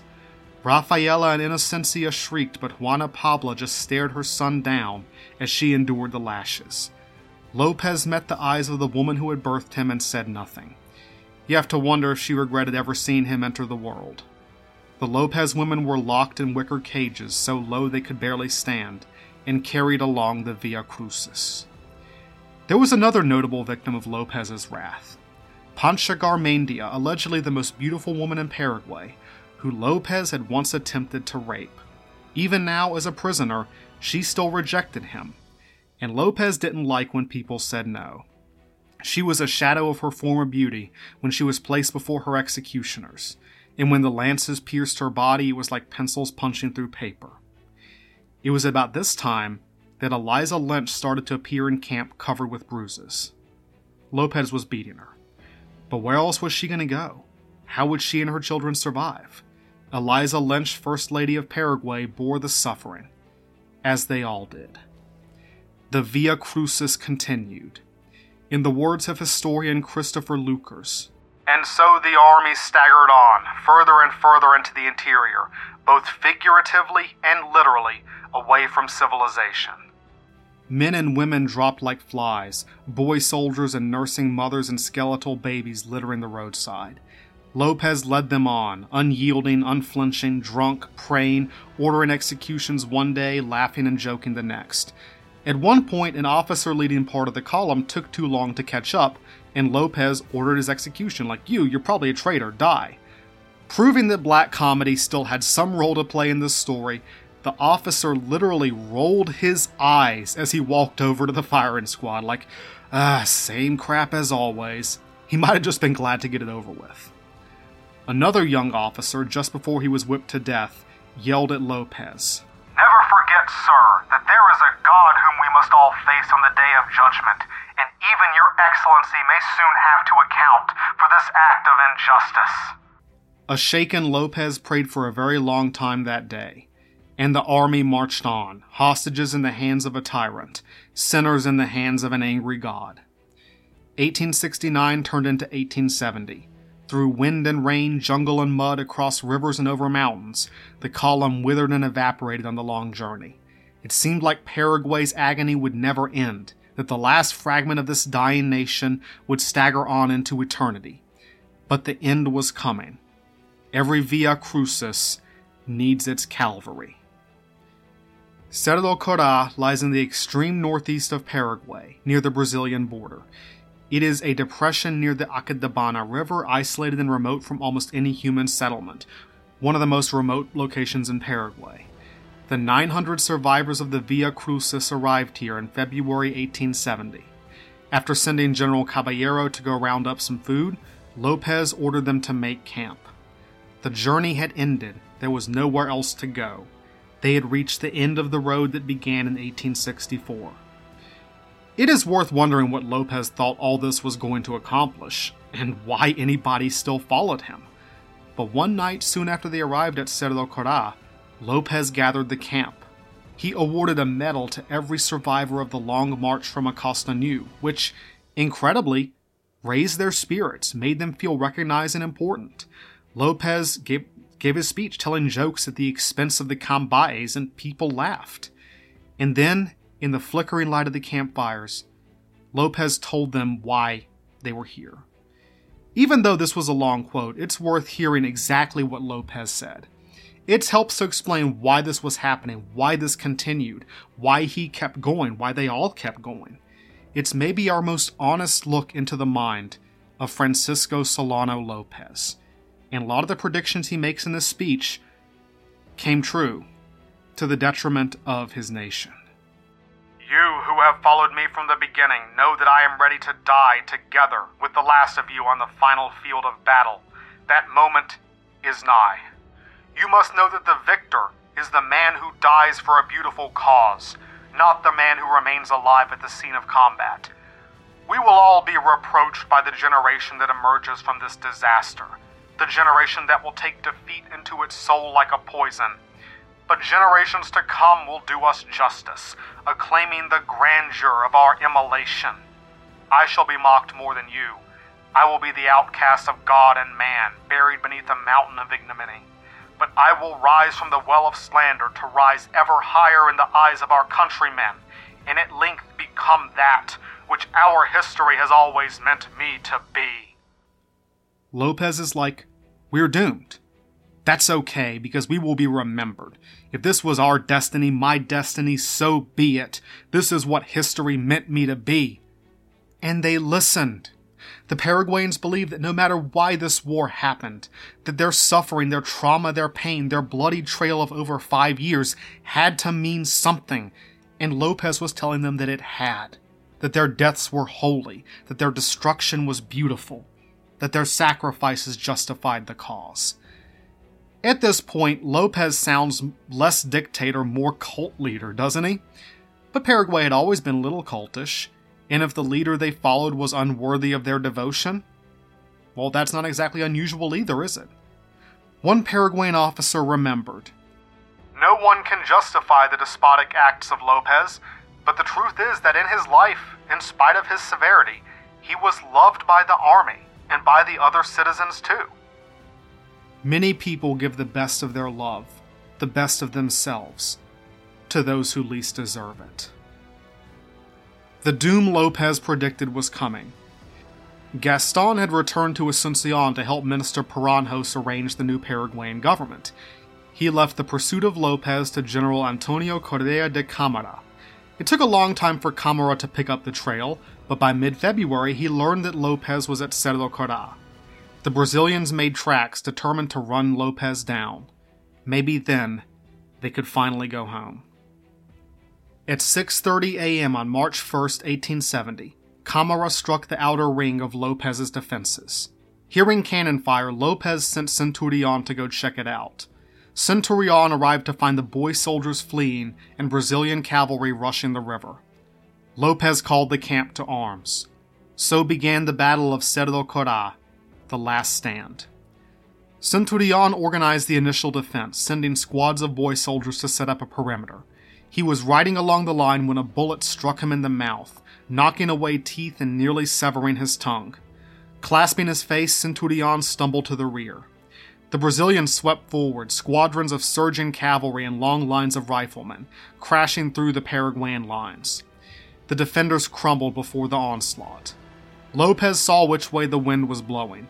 He gathered Eliza, the kids, and a couple of staff officers, then fled into the wilderness. Despite all he had done to her, his mother Juana Pabla screamed for him not to leave her, but he was gone. Lopez sent Eliza and the children one way, while he and his staff went another. He promised Eliza that he would catch up, "Hey babe, just one more narrow escape," before he galloped off into the hills. So, okay, pause for a second. There are like a dozen eyewitness accounts of the following events, and they do not match up. They all tell different versions and different details. No one was wearing a GoPro, so we'll never know the truth. This is the version I find most plausible. If you hear something different, I didn't lie to you, I just did my best. Francisco Solano Lopez spurred his horse onwards, followed by probably about half a dozen Paraguayan staff officers. He was approaching the Aquidabana River when a sudden burst of rifle fire tore into his party. Several officers fell. General Reskin was thrown from his horse and captured. Lopez galloped away, followed by Colonel Aviero. Then a squad of Brazilian cavalry came rushing up out of the woods to surround him, demanding his surrender. One of the Brazilian cavalrymen was Corporal Francisco Lacerda, nicknamed Chico Diablo, the Little Devil. Yeah, I don't know how people get these nicknames either. Chico Diablo knew there was a bounty of 110 pounds on Lopez's head, and he wanted it, and he would get it. Lopez drew his sword and slashed at his assailants, trying to defend himself. Corporal Lacerda rushed forward with his lance and stabbed Lopez in the belly. Colonel Aviero came riding up and yelled at Lopez to run. The two men broke away from the Brazilians and rushed into the woods, but were soon forced to dismount due to the low-hanging trees. Stumbling through branches and thorn bushes, they reached the Aquidabana River. Aviero supported Lopez across the waist-deep water as the dictator continued to clutch his stomach, bleeding from the wound to his abdomen. His strength was fading, and Lopez was unable to climb the steep riverbank. Aviero moved downriver to find a better spot. As Lopez leaned against the bank, clutching his wound, Brazilian troops appeared on the opposite bank. General Camara spotted Lopez and recognized him, and ordered his men to hold their fire. Then he yelled at Lopez, offering him one final chance to surrender. Then Francisco Solano Lopez did the only brave thing he had ever done in his life. Rising to his full height, Lopez shouted something. This quote is legendary. It's in every account of this war, the final dramatic gesture of bravado from the Paraguayan dictator. It was probably, "Muero con mi patria." That is, I die with my country. It might also have been, "Muero por mi patria." I die for my country. If it was the former, he was too late. Most of his people were already dead. If it was the latter, well, dying for his country might have been the worst thing he could have done to them. Either way, Lopez shouted his last defiance. A Brazilian soldier fired his rifle, and the Paraguayan War was over. Lopez slumped, just one more dead Paraguayan soldier, his blood flowing into the rivers of destiny. Brazilian cavalry caught up with Eliza Lynch's carriage. 15-year-old Colonel Juan Francisco Lopez screamed and waved his sword at the enemy horsemen. Their commander shouted at him to give up, and so did Eliza, begging her son to surrender. But Panchito was his father's son. "A Paraguayan colonel never surrenders." A Brazilian lance ran him through. Eliza came out screaming, cradling her son's body. Her second oldest son, Jose Felix, came out to beg for mercy. Without a word, a Brazilian cavalryman lanced him too. Eliza Lynch went silent, unmoving. Just one more Paraguayan woman watching her children die. Back at the camp, the Brazilians killed all who resisted, including old Vice President Sanchez, who died with the sword in his hands. Centurion and many others were taken prisoner. A decent number of Lopez's staff officers survived this final battle. Lopez's body was brought back on a stretcher, as were Eliza and her children, both living and dead. The Brazilians released Lopez's female relatives from their cages. Inocencia and Rafaela tried to attack Eliza, but the Brazilian soldiers held them back. Juana Pabla just wept over the bodies of her son and grandsons. The Brazilian soldiers cheered. The Paraguayan War was over. The news flashed back to Asunción, to Buenos Aires, to Montevideo, to Rio de Janeiro, to London and Paris and Washington. General Camara recovered Lopez's sword and sent it to Dom Pedro. The rest of the Brazilian soldiers grabbed whatever loot and souvenirs they could find, and they all came to gawk at the body of Lopez. After 5.5 years, South America's greatest conflict was finally at an end. Madame Lynch stood alone, dignified, still defiant. She asked General Camara for permission to bury her men. Still in her fine Parisian dress, Eliza began to dig with her bare hands, then a spare shovel, as the Brazilian soldiers watched. Then they took mercy on her and helped her. Eliza buried Francisco and her sons under simple crosses in the soil of Cerro Corá. She might have been attacked by the other Paraguayans, but she had a white knight. This was Brazilian Colonel Cunha de Matos, the former Paraguayan POW that Eliza had cared for during his captivity. He would be Eliza's escort, protecting her mostly from her other Paraguayans until she left the country for good. The loose ends were all tied up, the final detachments destroyed or forced to surrender. In April 1870, General Caballero's food-gathering expedition ran into Brazilian forces. A few bullets over their heads, the last bullets fired in the Paraguayan War, were enough to convince them to surrender. General Camara escorted his prisoners to the nearby river port of Concepcion, where many of them would go into exile or captivity. Surprisingly, lots of them got along pretty well with their captors. Inocencia Lopez ended up having General Camara's baby. That's some good diplomacy right there. When the women arrived in Asunción, they were greeted by Gaston of Orléans, the Comte d'Eu, who received them gracefully and invited them to a ball. They turned him down. After all, they didn't have anything to wear. Eliza Lynch left Paraguay with her surviving children, first to Buenos Aires and then to England. She struggled for years to have her land titles acknowledged, though the new Paraguayan government rejected her property claims as illegitimate. Even a brief return to Paraguay in 1875 failed to secure a single acre of land. They just kicked her right back out. Eliza also failed to regain the money she had sent overseas with Dr. William Stewart. Sounds like he screwed her over. She ended up suing him, and in the court cases that they had, there are these depositions and memorandums and records, and that tells us a lot of Eliza's life story, at least her version of events. Once she had been the most infamous woman of her age, but in 1886, a full 16 years after Cerro Corá, Eliza Lynch died in Paris, alone, penniless, in obscurity. Maybe in her final moments she saw the ghosts of her lover and her children, fading away like gunsmoke in a Paraguayan wind. The Paraguayan War was done, and Paraguay was crushed. Whatever the war might have been about, whatever causes might have justified this sacrifice, it was time to cope with defeat.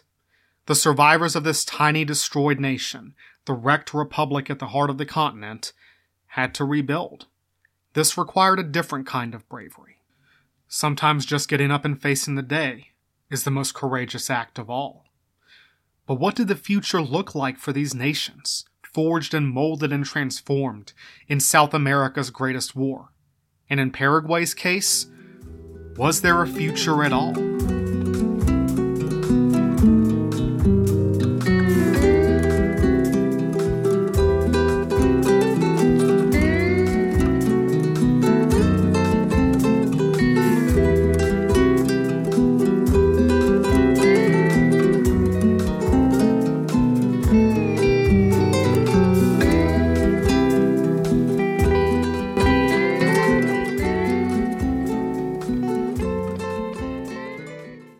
The Paraguayan War ended on March 1, 1870, with the death of Francisco Solano Lopez. It had lasted over 5 years, the largest, longest, and bloodiest conflict in South American history. The peace talks took even longer, almost a decade, mainly because Brazil and Argentina started arguing. They had been bitter rivals before the war, and now that Lopez was dead, there was no reason to play nice anymore. And the Paraguayan provisional government realized that they could play the two bigger powers off against each other. The big sticking point was the Treaty of the Triple Alliance, a document that everyone had come to rue. The treaty stated that both allies would receive their full territorial claims after the war, but the Brazilians were much less okay with this in 1870 than they had been in 1865. Brazil's claims were small, the Apa Branca region to the north of Paraguay, but Argentina's claims included the entire Chaco. This was a massive chunk of territory, like 2/3 of Paraguay's land area, that would turn Argentina into the dominant power in La Plata. Brazil had not fought a massive, expensive war stomping Paraguay into the dirt just to see Argentina get all the profit from it. So the two countries spent years wrangling the final terms concerning the Chaco, and the Paraguayan provisional government sided with Brazil, who now was the lesser of two evils. After years of shenanigans, including times when Brazil and Argentina almost went to war, the Paraguayans suggested international mediation by the United States of America. Martin T. McMahon, Civil War hero and last ambassador to Lopez's government, had sympathy for the Paraguayan cause, and his reporting on the war caused Americans to see Paraguay as an underdog. And Americans love an underdog. So when the United States mediated, the outcome was surprisingly favorable to Paraguay. On November 12, 1878, President Rutherford B. Hayes gave his verdict.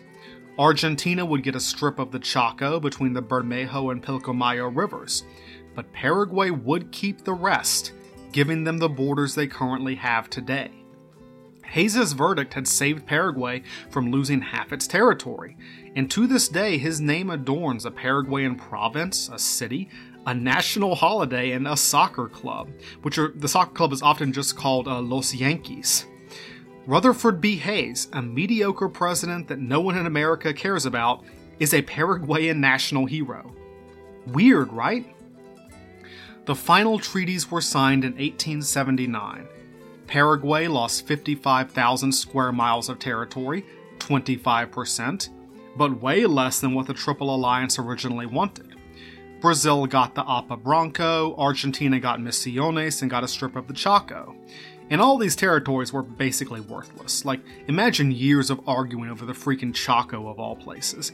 God, I hope no one fights an actual war over this region in the 1930s or something. But anyway, Paraguay did have to allow international passage up the Paraguay River, and they did have to demilitarize, although the war had pretty much taken care of that last one. But Paraguay didn't have to pay any reparations, mainly because, they didn't have a functioning economy anymore. And in spite of all their fears, Paraguay survived as an independent state. But what was left? Had they destroyed their country in order to save it? One observer asked, "Is there a thinking Paraguayan left in the land? If there is, let him come forward and tell the world his country's future. I can compare Paraguay to nothing save a tree, withered, scorched, blighted by a flash of lightning. The land is cursed, and its future is a blank." The war racked up a hideous death toll. Uruguay lost 3,119 men, a very high proportion of the 5,500 they sent. Argentina lost some 36,000. Brazil's losses probably rise to around 100,000, more than the United States suffered in Vietnam. But then there is Paraguay. There is historical controversy over this number, and I'll go into that some other time. But according to the most reliable estimates, well over 250,000 Paraguayan men, women, and children died in this war, most from disease and starvation. From a pre-war population estimated at around 450,000 on the high end, this is a loss of 55%. The real percentage is probably 60 to 65. Almost 2/3. To put this in perspective, Paraguay suffered a higher death rate than any country in any war in modern history, and it's not even close. From the World Wars, Serbia lost 25% of its population in World War I. Poland lost 17% in World War II. But again, neither of those is close to 55%, let alone the higher numbers. And okay, let me put this very clear. I am not comparing these two events. They are not equivalent. But the death rate of Paraguayans in the Paraguayan War is roughly similar to the death rate of European Jews from 1939 to 1945. Again, these are not remotely equivalent events, but that's the scale we're talking about. On top of that, around 90% of Paraguayan men died in this war. 90%! It wasn't unusual to find villages with no men whatsoever. Observers saw a country full of refugees like walking corpses, begging for food. Some of them boys of 10 or 12 years old, for the most part shockingly mutilated with bullet and saber wounds. Some reports even had jaguars stalking the streets of Asuncion. Paraguay gave an air of abandonment, emptiness, quiet, like a post-apocalypse. Paraguay's death rate in the war is cited as like one of those weird historical facts. 60% and 90% of all the men? That doesn't even sound real. But I've showed you guys how this happened. Total war, mass conscription, economic devastation, epidemic disease, famine, and the Paraguayan people's frankly astonishing capacity for self-sacrifice. They had fought far past the point that any other country would have just given up, throwing every resource they had into the furnace of war, including themselves. And they had lost, defeated, crushed, gutted, in a manner unparalleled in modern history. A defeat that was so cataclysmic that it shocked everyone who saw it. Was it worth it? That's a question that only they could answer. So what was the Paraguayan War worth to these four nations? Uruguay's role in the Paraguayan War had always been minimal, and the war holds minimal place in its history. It wasn't a defining experience for their national identity the way it was for every other country in the conflict. To them, it had been Flores's personal war. It didn't really penetrate the national consciousness. It was seen as a sideshow to the civil wars between the Blancos and Colorados, and the struggle for Uruguayan autonomy from the great powers. But the Paraguayan War, in an indirect way, ended both of those struggles. The Allied intervention in 1864 confirmed the Colorado Party in power, a dominance they maintained until the 1960s. And the Paraguayan War restored the balance of power between Brazil and Argentina, a gray area where Uruguay could maintain its independence and autonomy. There would be no more wars fought over Uruguay, no more wars fought for control of La Plata. And this allowed the small republic to finally build its nation. From the 1880s to the 1910s, Colorado leaders Lorenzo Latorre, who was a veteran of Estero Bellaco, and Juan Batlle y Ordonez founded an education system and welfare state that became the envy of other nations. Uruguay built their nation not through war, but through stellar education and social programs, economic prosperity, and a tradition of liberal democracy. Modern Uruguay is one of the freest, most prosperous, most peaceful countries in the world. Honestly, you learn some Spanish, sounds like top 10 countries to live in. Uruguay sees the Paraguayan War as a historical anomaly. Oh, that weird thing we were sort of involved in that one time. The only ones who commemorate it are the small Uruguayan military, who celebrate Infantry Day on July 18, 1866, the anniversary of Boquerón, and the death of Colonel Palleja. Argentina went to war as a political Jenga tower, a collection of provinces unhappily united under a central government. But the men who fought and bled together at Tuyutí and Boquerón and Curupaiti came home with a sense that they were part of a nation, a single Argentine community that was more than just their city or province. Argentina's participation in the war, their shared experiences and sacrifices in the conflict, had been the flames that forged their nation. That same army had crushed the last Federalist uprisings during the war. And when Justo José de Urquiza was assassinated in 1870, the last of the great Federalist caudillos was gone. The commerce and trade flowing into La Plata turned Buenos Aires into one of the Western Hemisphere's great commercial centers, strengthening the central government in the process. President Sarmiento continued Mitre's policies of modernization and progress and education and economic development, much more effectively because he wasn't trying to also play general. After 50 years of civil war and political anarchy, the centralist vision of a unified Argentine nation was triumphant. But despite its importance, the Paraguayan War didn't leave much of a hold on the Argentine consciousness. It was never popular. It was largely seen as Bartolomé Mitre's great mistake. Mitre remained one of Argentina's most prolific writers and journalists until his death in 1906, and he wrote pamphlet after pamphlet trying to defend his war record, trying in vain to justify and excuse the sacrifice of Curupaiti. It seemed like Mitre was the only one thinking about the war by then. Argentina had moved on. Argentina experienced an economic boom after the war. This went hand in hand with a ruthless war of conquest against the Indians of Patagonia, a war that bears more than a little resemblance to America's Indian Wars, as above the equator, so below. The Indians, as well as the old mestizo gauchos, were swamped by waves of white immigrants from Europe, especially Italy and Spain, who in many cases outright replaced the former inhabitants. This was a deliberate policy of replacement by the Argentine government. They wanted to bring in more white people to civilize and progress the country of Argentina. That's why Argentina is remarkably European descended compared to every other country in South America today. Argentina would become one of the most prosperous countries in the world by the early 20th century, a massive agricultural exporter. Like, in 1913, it was competitive with the United States. The phrase rich as an Argentine was a real thing people said. But the Great Depression of the 1930s killed the Argentine Golden Age. Its democracy collapsed into a string of military dictators, most famously Juan Perón. Argentina fell into a long economic slump and political instability that continues to vex it to this day.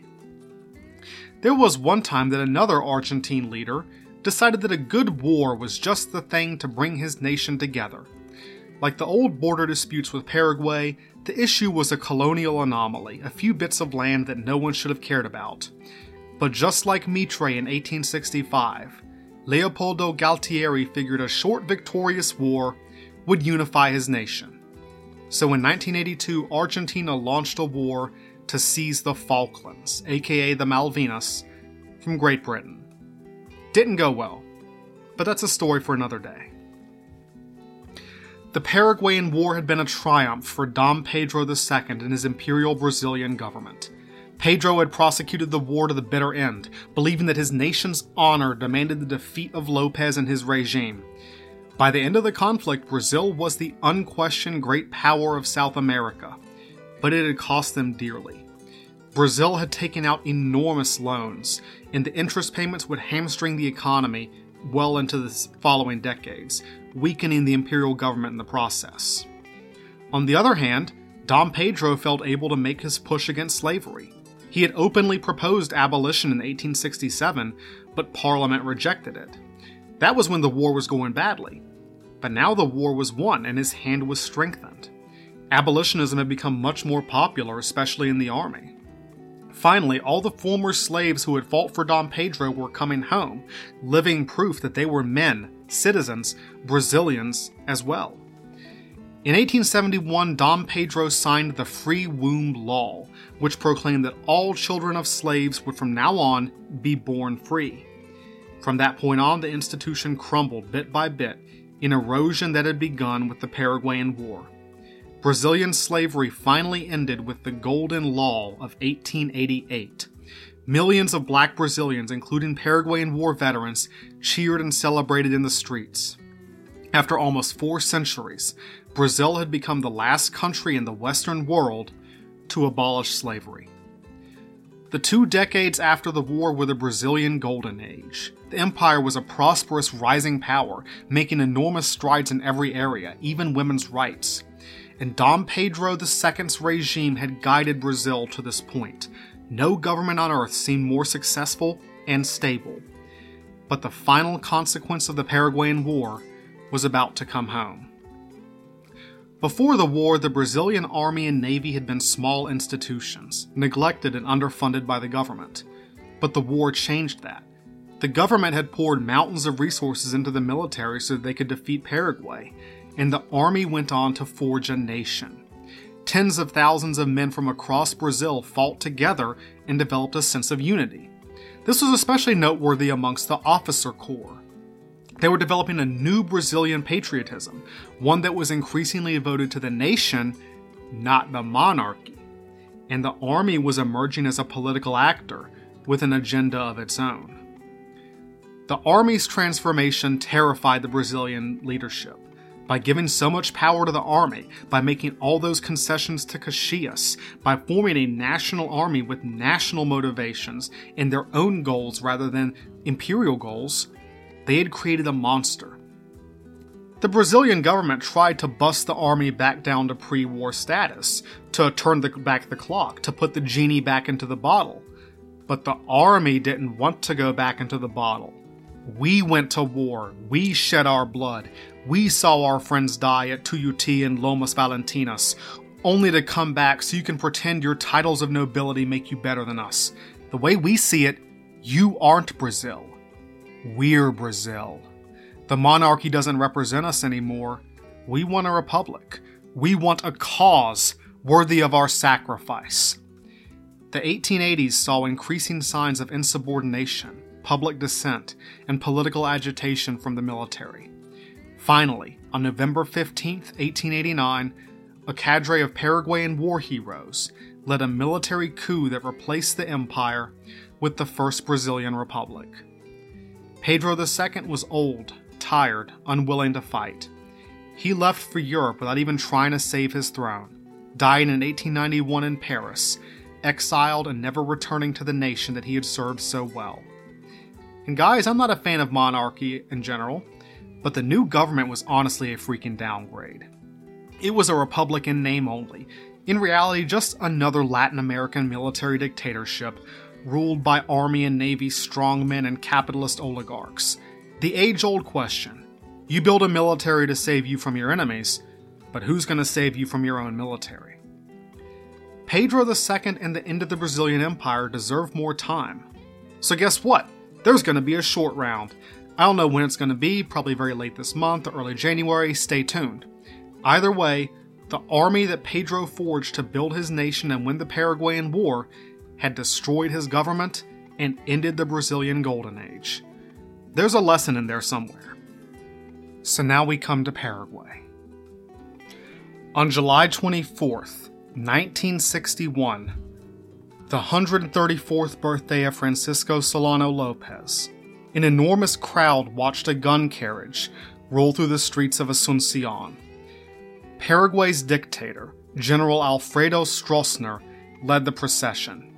He led it past the Pantheon of the Heroes, where Francisco Solano Lopez and his sons lie buried, up Francisco Solano Lopez Avenue, towards the Ministry of Defense. On the gun carriage sat a simple brass urn, recently arrived from France, wrapped in the Paraguayan tricolor. Soldiers, priests, men, women, and children gazed on in reverence. The entire military was turned out in dress uniforms and stood at attention as the gun carriage passed. The Paraguayan people were paying respects to one of their own. Eliza Lynch was coming home. In 1870, Paraguay was shattered. The economy was ruined, famine was rampant, the country had lost a fourth of its territory, the capital was sacked. Not to mention the human losses, which left the whole country in mourning. It took decades to recover on an economic and demographic level. It took 30 years for Paraguay's population to come back to what it had been before the war. There is a famous anecdote that the Pope approved polygamy in Paraguay after the war just so the population could recover. He didn't improve it, but polygamy was de facto the case in Paraguay for several years after the war, just because there were so few men left and so many women. There's a decent argument that Paraguay never recovered from the war.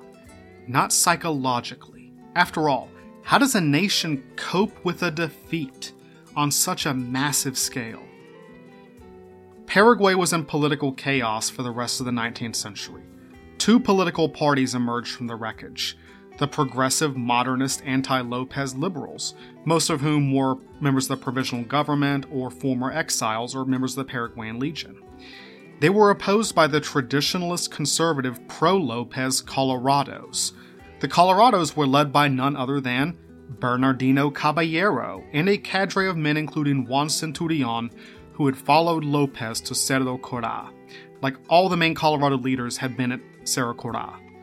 And their political struggles were waged less over the future than over the past, how their nation should deal with defeat, what Lopez's place was in their history. The memory of their defeat and the memory of Lopez has overwhelmed Paraguay ever since. For decades after the war, official opinion was very anti-Lopez. But in the early 20th century, a new wave of writers and intellectuals, led by Juan O'Leary, tried to rediscover their national identity. They were disappointed with the present, with Paraguay's poverty and isolation and global irrelevance and lack of patriotism. And disappointment with the present makes the past look better. O'Leary and his friends saw Francisco Solano Lopez as the ultimate Paraguayan, a figure of bravery, honor, determination, and loyalty. He was the Héroe Máximo, and the Paraguayan War was La Gran Epopeya, the great epic, the great saga, the story who told Paraguayans who they were. Yes, we were defeated. Let us embrace it. Our defeat was beautiful, it was noble, it was glorious, it was edifying. It's what makes us Paraguayan. This spirit really caught fire from 1932 to 1935, when Paraguay fought the Chaco War with Bolivia. Paraguay won the Chaco War, by the by, putting Bolivia at the bottom rank of South American countries in terms of victories in war. Bolivia has 0, Paraguay at least has 1. Sorry, Bolivia. But Paraguayan soldiers came home from the Chaco War, singing Guarani marching songs and cheering the name of Lopez, hearkening back to a time when nationalism and militarism had been something that sustained them in the past, and it was sustaining them now. Soon Lopez and his sons were exhumed from Cerro Corá and placed in a massive shrine, the Pantheon of the Heroes, in Asunción. A string of conservative military dictators ruled Paraguay from the 1930s to the 1980s, most notably Alfredo Stroessner from 1954 to 1989 during the Cold War. And these guys were the political legacy of Lopez. They modeled on themselves on Lopez. They drew on nationalist writers like O'Leary to justify their regimes. They drew on Lopez's martyrdom to present their own authoritarianism as legitimate, and lots of Paraguayans agreed with them. They hearkened back to a time when, yes, we might be a small country, we might be insignificant on the global stage, but there was a time when we stood off half of South America for 5 years, and we deserve to be proud of that. It was Stroessner who brought Eliza Lynch's remains home in 1961, and he arranged for O'Leary to read a eulogy at the procession to the First Lady of Paraguay. La Senora Lynch is the greatest heroine of America, surpassed by none in her courage, her selflessness, and her loyalty, through pain and through sacrifice, sublime mother of children forged in the flames of her pain. She resisted 5 years through the war as an extension of the hero. She never forgot. She lived, died, and in her dark Parisian grave awaited her return to the country in which justice would greet her. Hear that, though? Extension of the hero. Even in death, Eliza could not be her own woman. She was only another jewel in Lopez's crown. That was how Paraguay coped with their defeat, by turning its story into a heroic, tragic epic, the great saga that defined their nation. Lots of Paraguayans do not agree with this version of the story. They're not a hive mind. Especially after Stroessner's downfall in 1989, there's lots of revisionist historians who are writing and trying to correct this record. But Paraguayan politics are still dominated by charismatic strongmen, modeling themselves on Lopez, stunting the country's growth as a modern democracy, and the nationalist narrative of the war remains dominant. The glorious past that overshadows everything in Paraguay, darkening the present and the future. And guys, I guess the question you're probably asking is, why? Why do these people honor Lopez? A man who clearly does not deserve their respect, after all his tyranny and cruelty and cowardice and his delusions that destroyed them. And this is the question that strikes me whenever I research this. It struck me when I first started reading about this war. The question lots of people have about this war is how it is remembered in Paraguay. How is this seen as something positive? How is this guy seen as a hero? Where's cancel culture when you need it? What I think? If the cause couldn't justify the sacrifice could justify the cause. Nations cope with their trauma, their grief, their loss, their pain, the same way people cope with trauma, grief, loss, and pain. Nations are just collections of people. They look for meaning in the suffering. Paraguay had suffered so terribly that they had to rationalize it, to justify it, to make it make sense. It had to have been worth something. It had to have meant something. But none of the actual causes of the war, border disputes, free passage on the rivers, the ego of a dictator, the South American balance of power, none of those causes could justify this sacrifice. To justify the death of their nation, Paraguayans had to work backwards. It had to have meant something, so we'll find something for it to mean. We'll find a cause worthy of the sacrifice. Courage, honor, glory, pride, patriotism, nation. Is this logical? Hell no. But human beings aren't logical. When faced with all this death, all this destruction, all this misery and sorrow and sacrifice, when it defies explanation, you find an explanation. To say that they died for nothing, a stupid cause, or one man's ego and ambition, just a couple borders shifting here and there, that's unthinkable. Sorry, your son, your brother, your father, your daughter, they died for nothing? No, people don't accept that. The human mind revolts. They had lost too much for it to mean nothing. And ultimately, this meant justifying Lopez, justifying his cause with their sacrifice. He had to deserve our loyalty. He had to deserve what we gave him, because if he didn't, then it was all for nothing. And it can't have been. We refuse to believe it. I said that Lopez dying the way he did as a last-minute martyr after a life of cowardice, was the worst thing he could have done.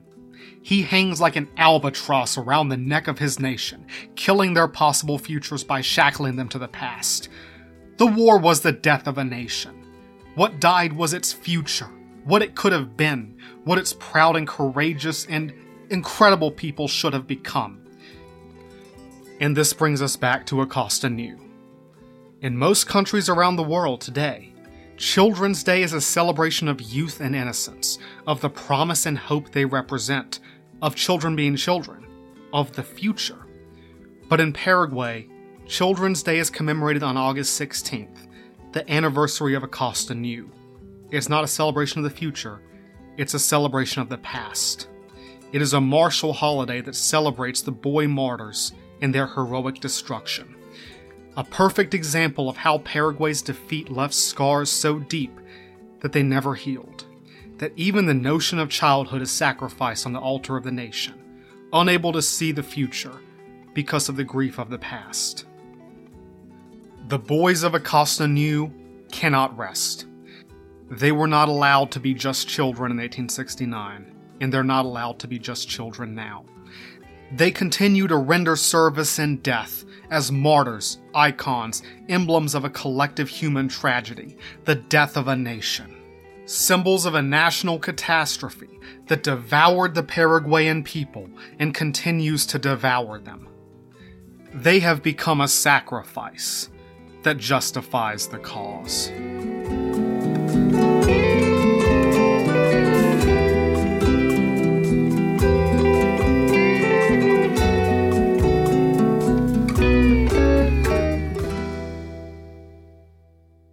So what does it all mean, James? What's the point? Why should I care? Guys, it's been a very long haul, a long story. It took longer than I wanted to get some of these episodes out, and ultimately, in runtime, this is my longest series. I wanted to capture the immensity of this tragedy. It's one of the stories I've always wanted to tell, and I hope I did it right. So here we are at the end of the Paraguayan War. What does it mean? The Paraguayan War never needed to happen. Francisco Solano Lopez made some incredible mistakes to wind up fighting Brazil, Argentina, and Uruguay all at the same time. There were real concerns about Brazil and Argentina's new alliance, Uruguay's domination by outside powers, Paraguay's vulnerability to the same domination, etc. But everything Lopez did caused those exact things to happen, so I wouldn't call his strategy successful. But in large part, the climate that caused the Paraguayan War was one of young, recently independent countries trying to find or create national identities. Brazil and Argentina didn't have to commit to the war as hard as they did. Lopez didn't have to attack when he could have backed down. National pride, national honor, the weird personalization of politics in Latin America all contributed to making this war happen. Pedro and Lopez were polar opposites in many ways, but both saw themselves as the personification of their nations. They both felt a sense of duty, and neither felt that they could back down without betraying their people. However admirable or despicable that either of them was in every other way, they both had that going on. So that's why the war happened. But why did it go the way it did? Could Paraguay have won the war? I think there's like a 3% chance if everything went perfectly. Okay, there's maybe two remote possibilities when that could have happened. Two big turning points. First, if Paraguay had won the Battle of the Riachuelo, if Paraguay's navy knocks out or even captures a big chunk of Brazil's fleet a few months into the war, that could have turned the tide. It was really the only chance Lopez had to achieve an outright military victory. It's why I consider it the decisive battle of the war. Or if Urquiza and the Federalists at any point had joined Lopez against Mitre, if Argentina collapses into civil war again, I think Paraguay has a solid shot at winning the war. Argentina was clearly the weaker partner with Brazil, but only Argentina's cities and its economy kept the war going. But neither of those happened. The real question isn't why Paraguay lost. It's why the Allies took so long to win. The obvious resource, deficiencies of Paraguay, the odds are clearly against Paraguay from the beginning. So why did the Allies take so long to win?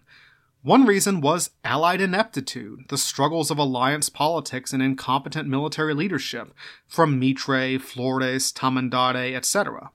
It took the Allies a long time to get someone competent in charge, who could actually pull everyone together and get things moving. Of course, this was Caxias. But also there were the Paraguayans, who were insanely motivated, way more than the Allies.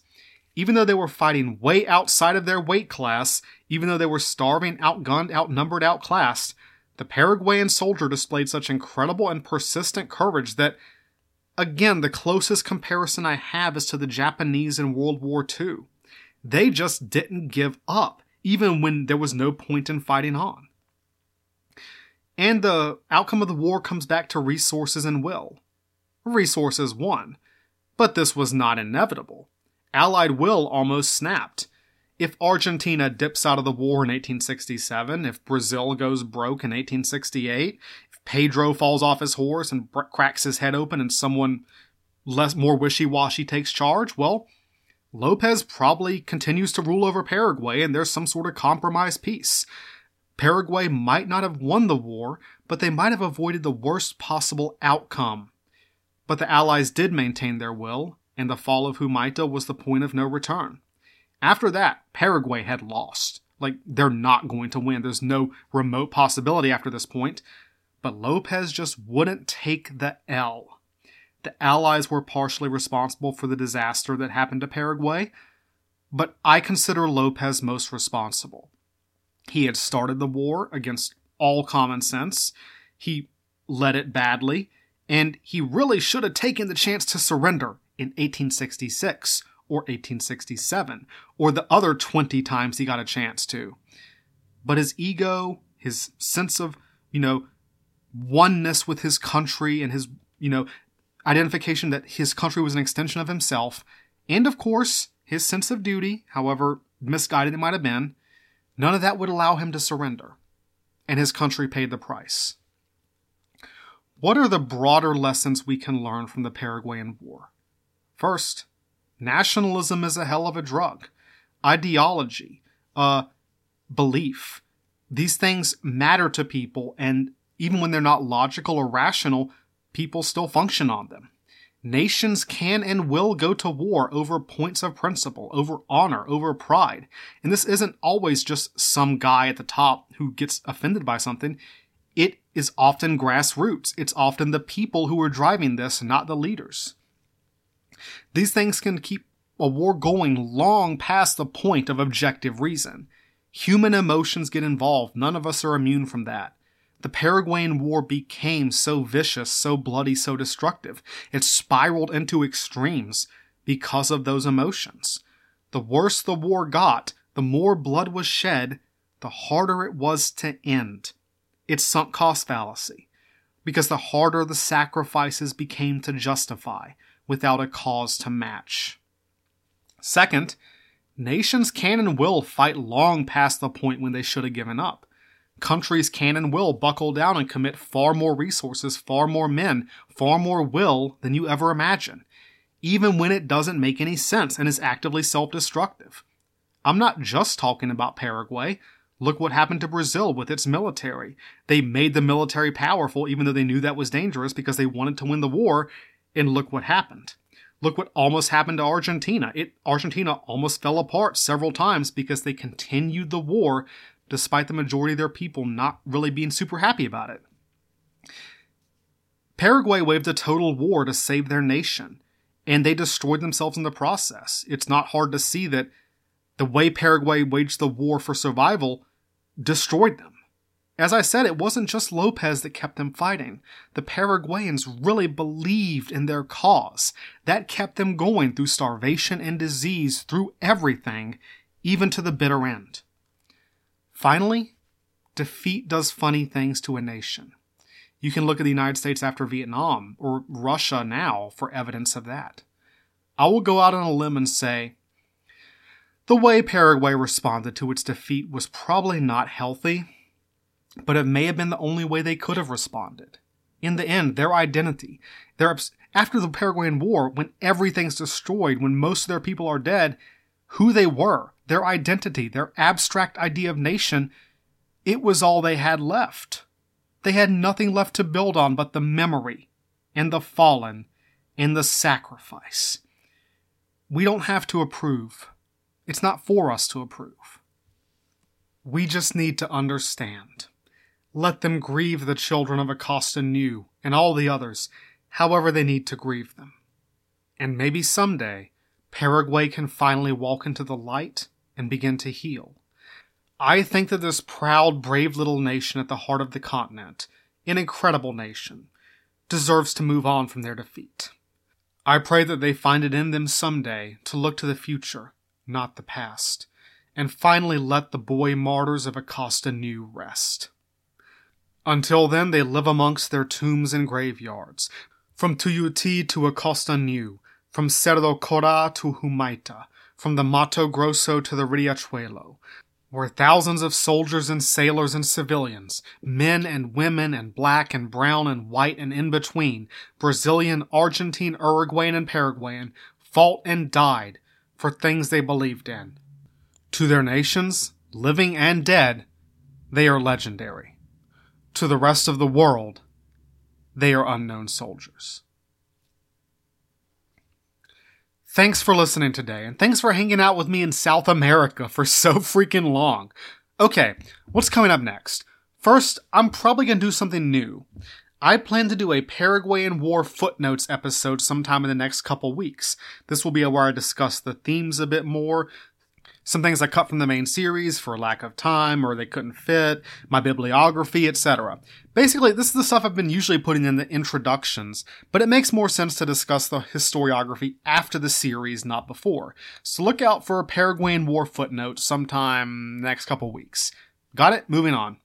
Second, there will be a Dom Pedro short round coming out sometime after that.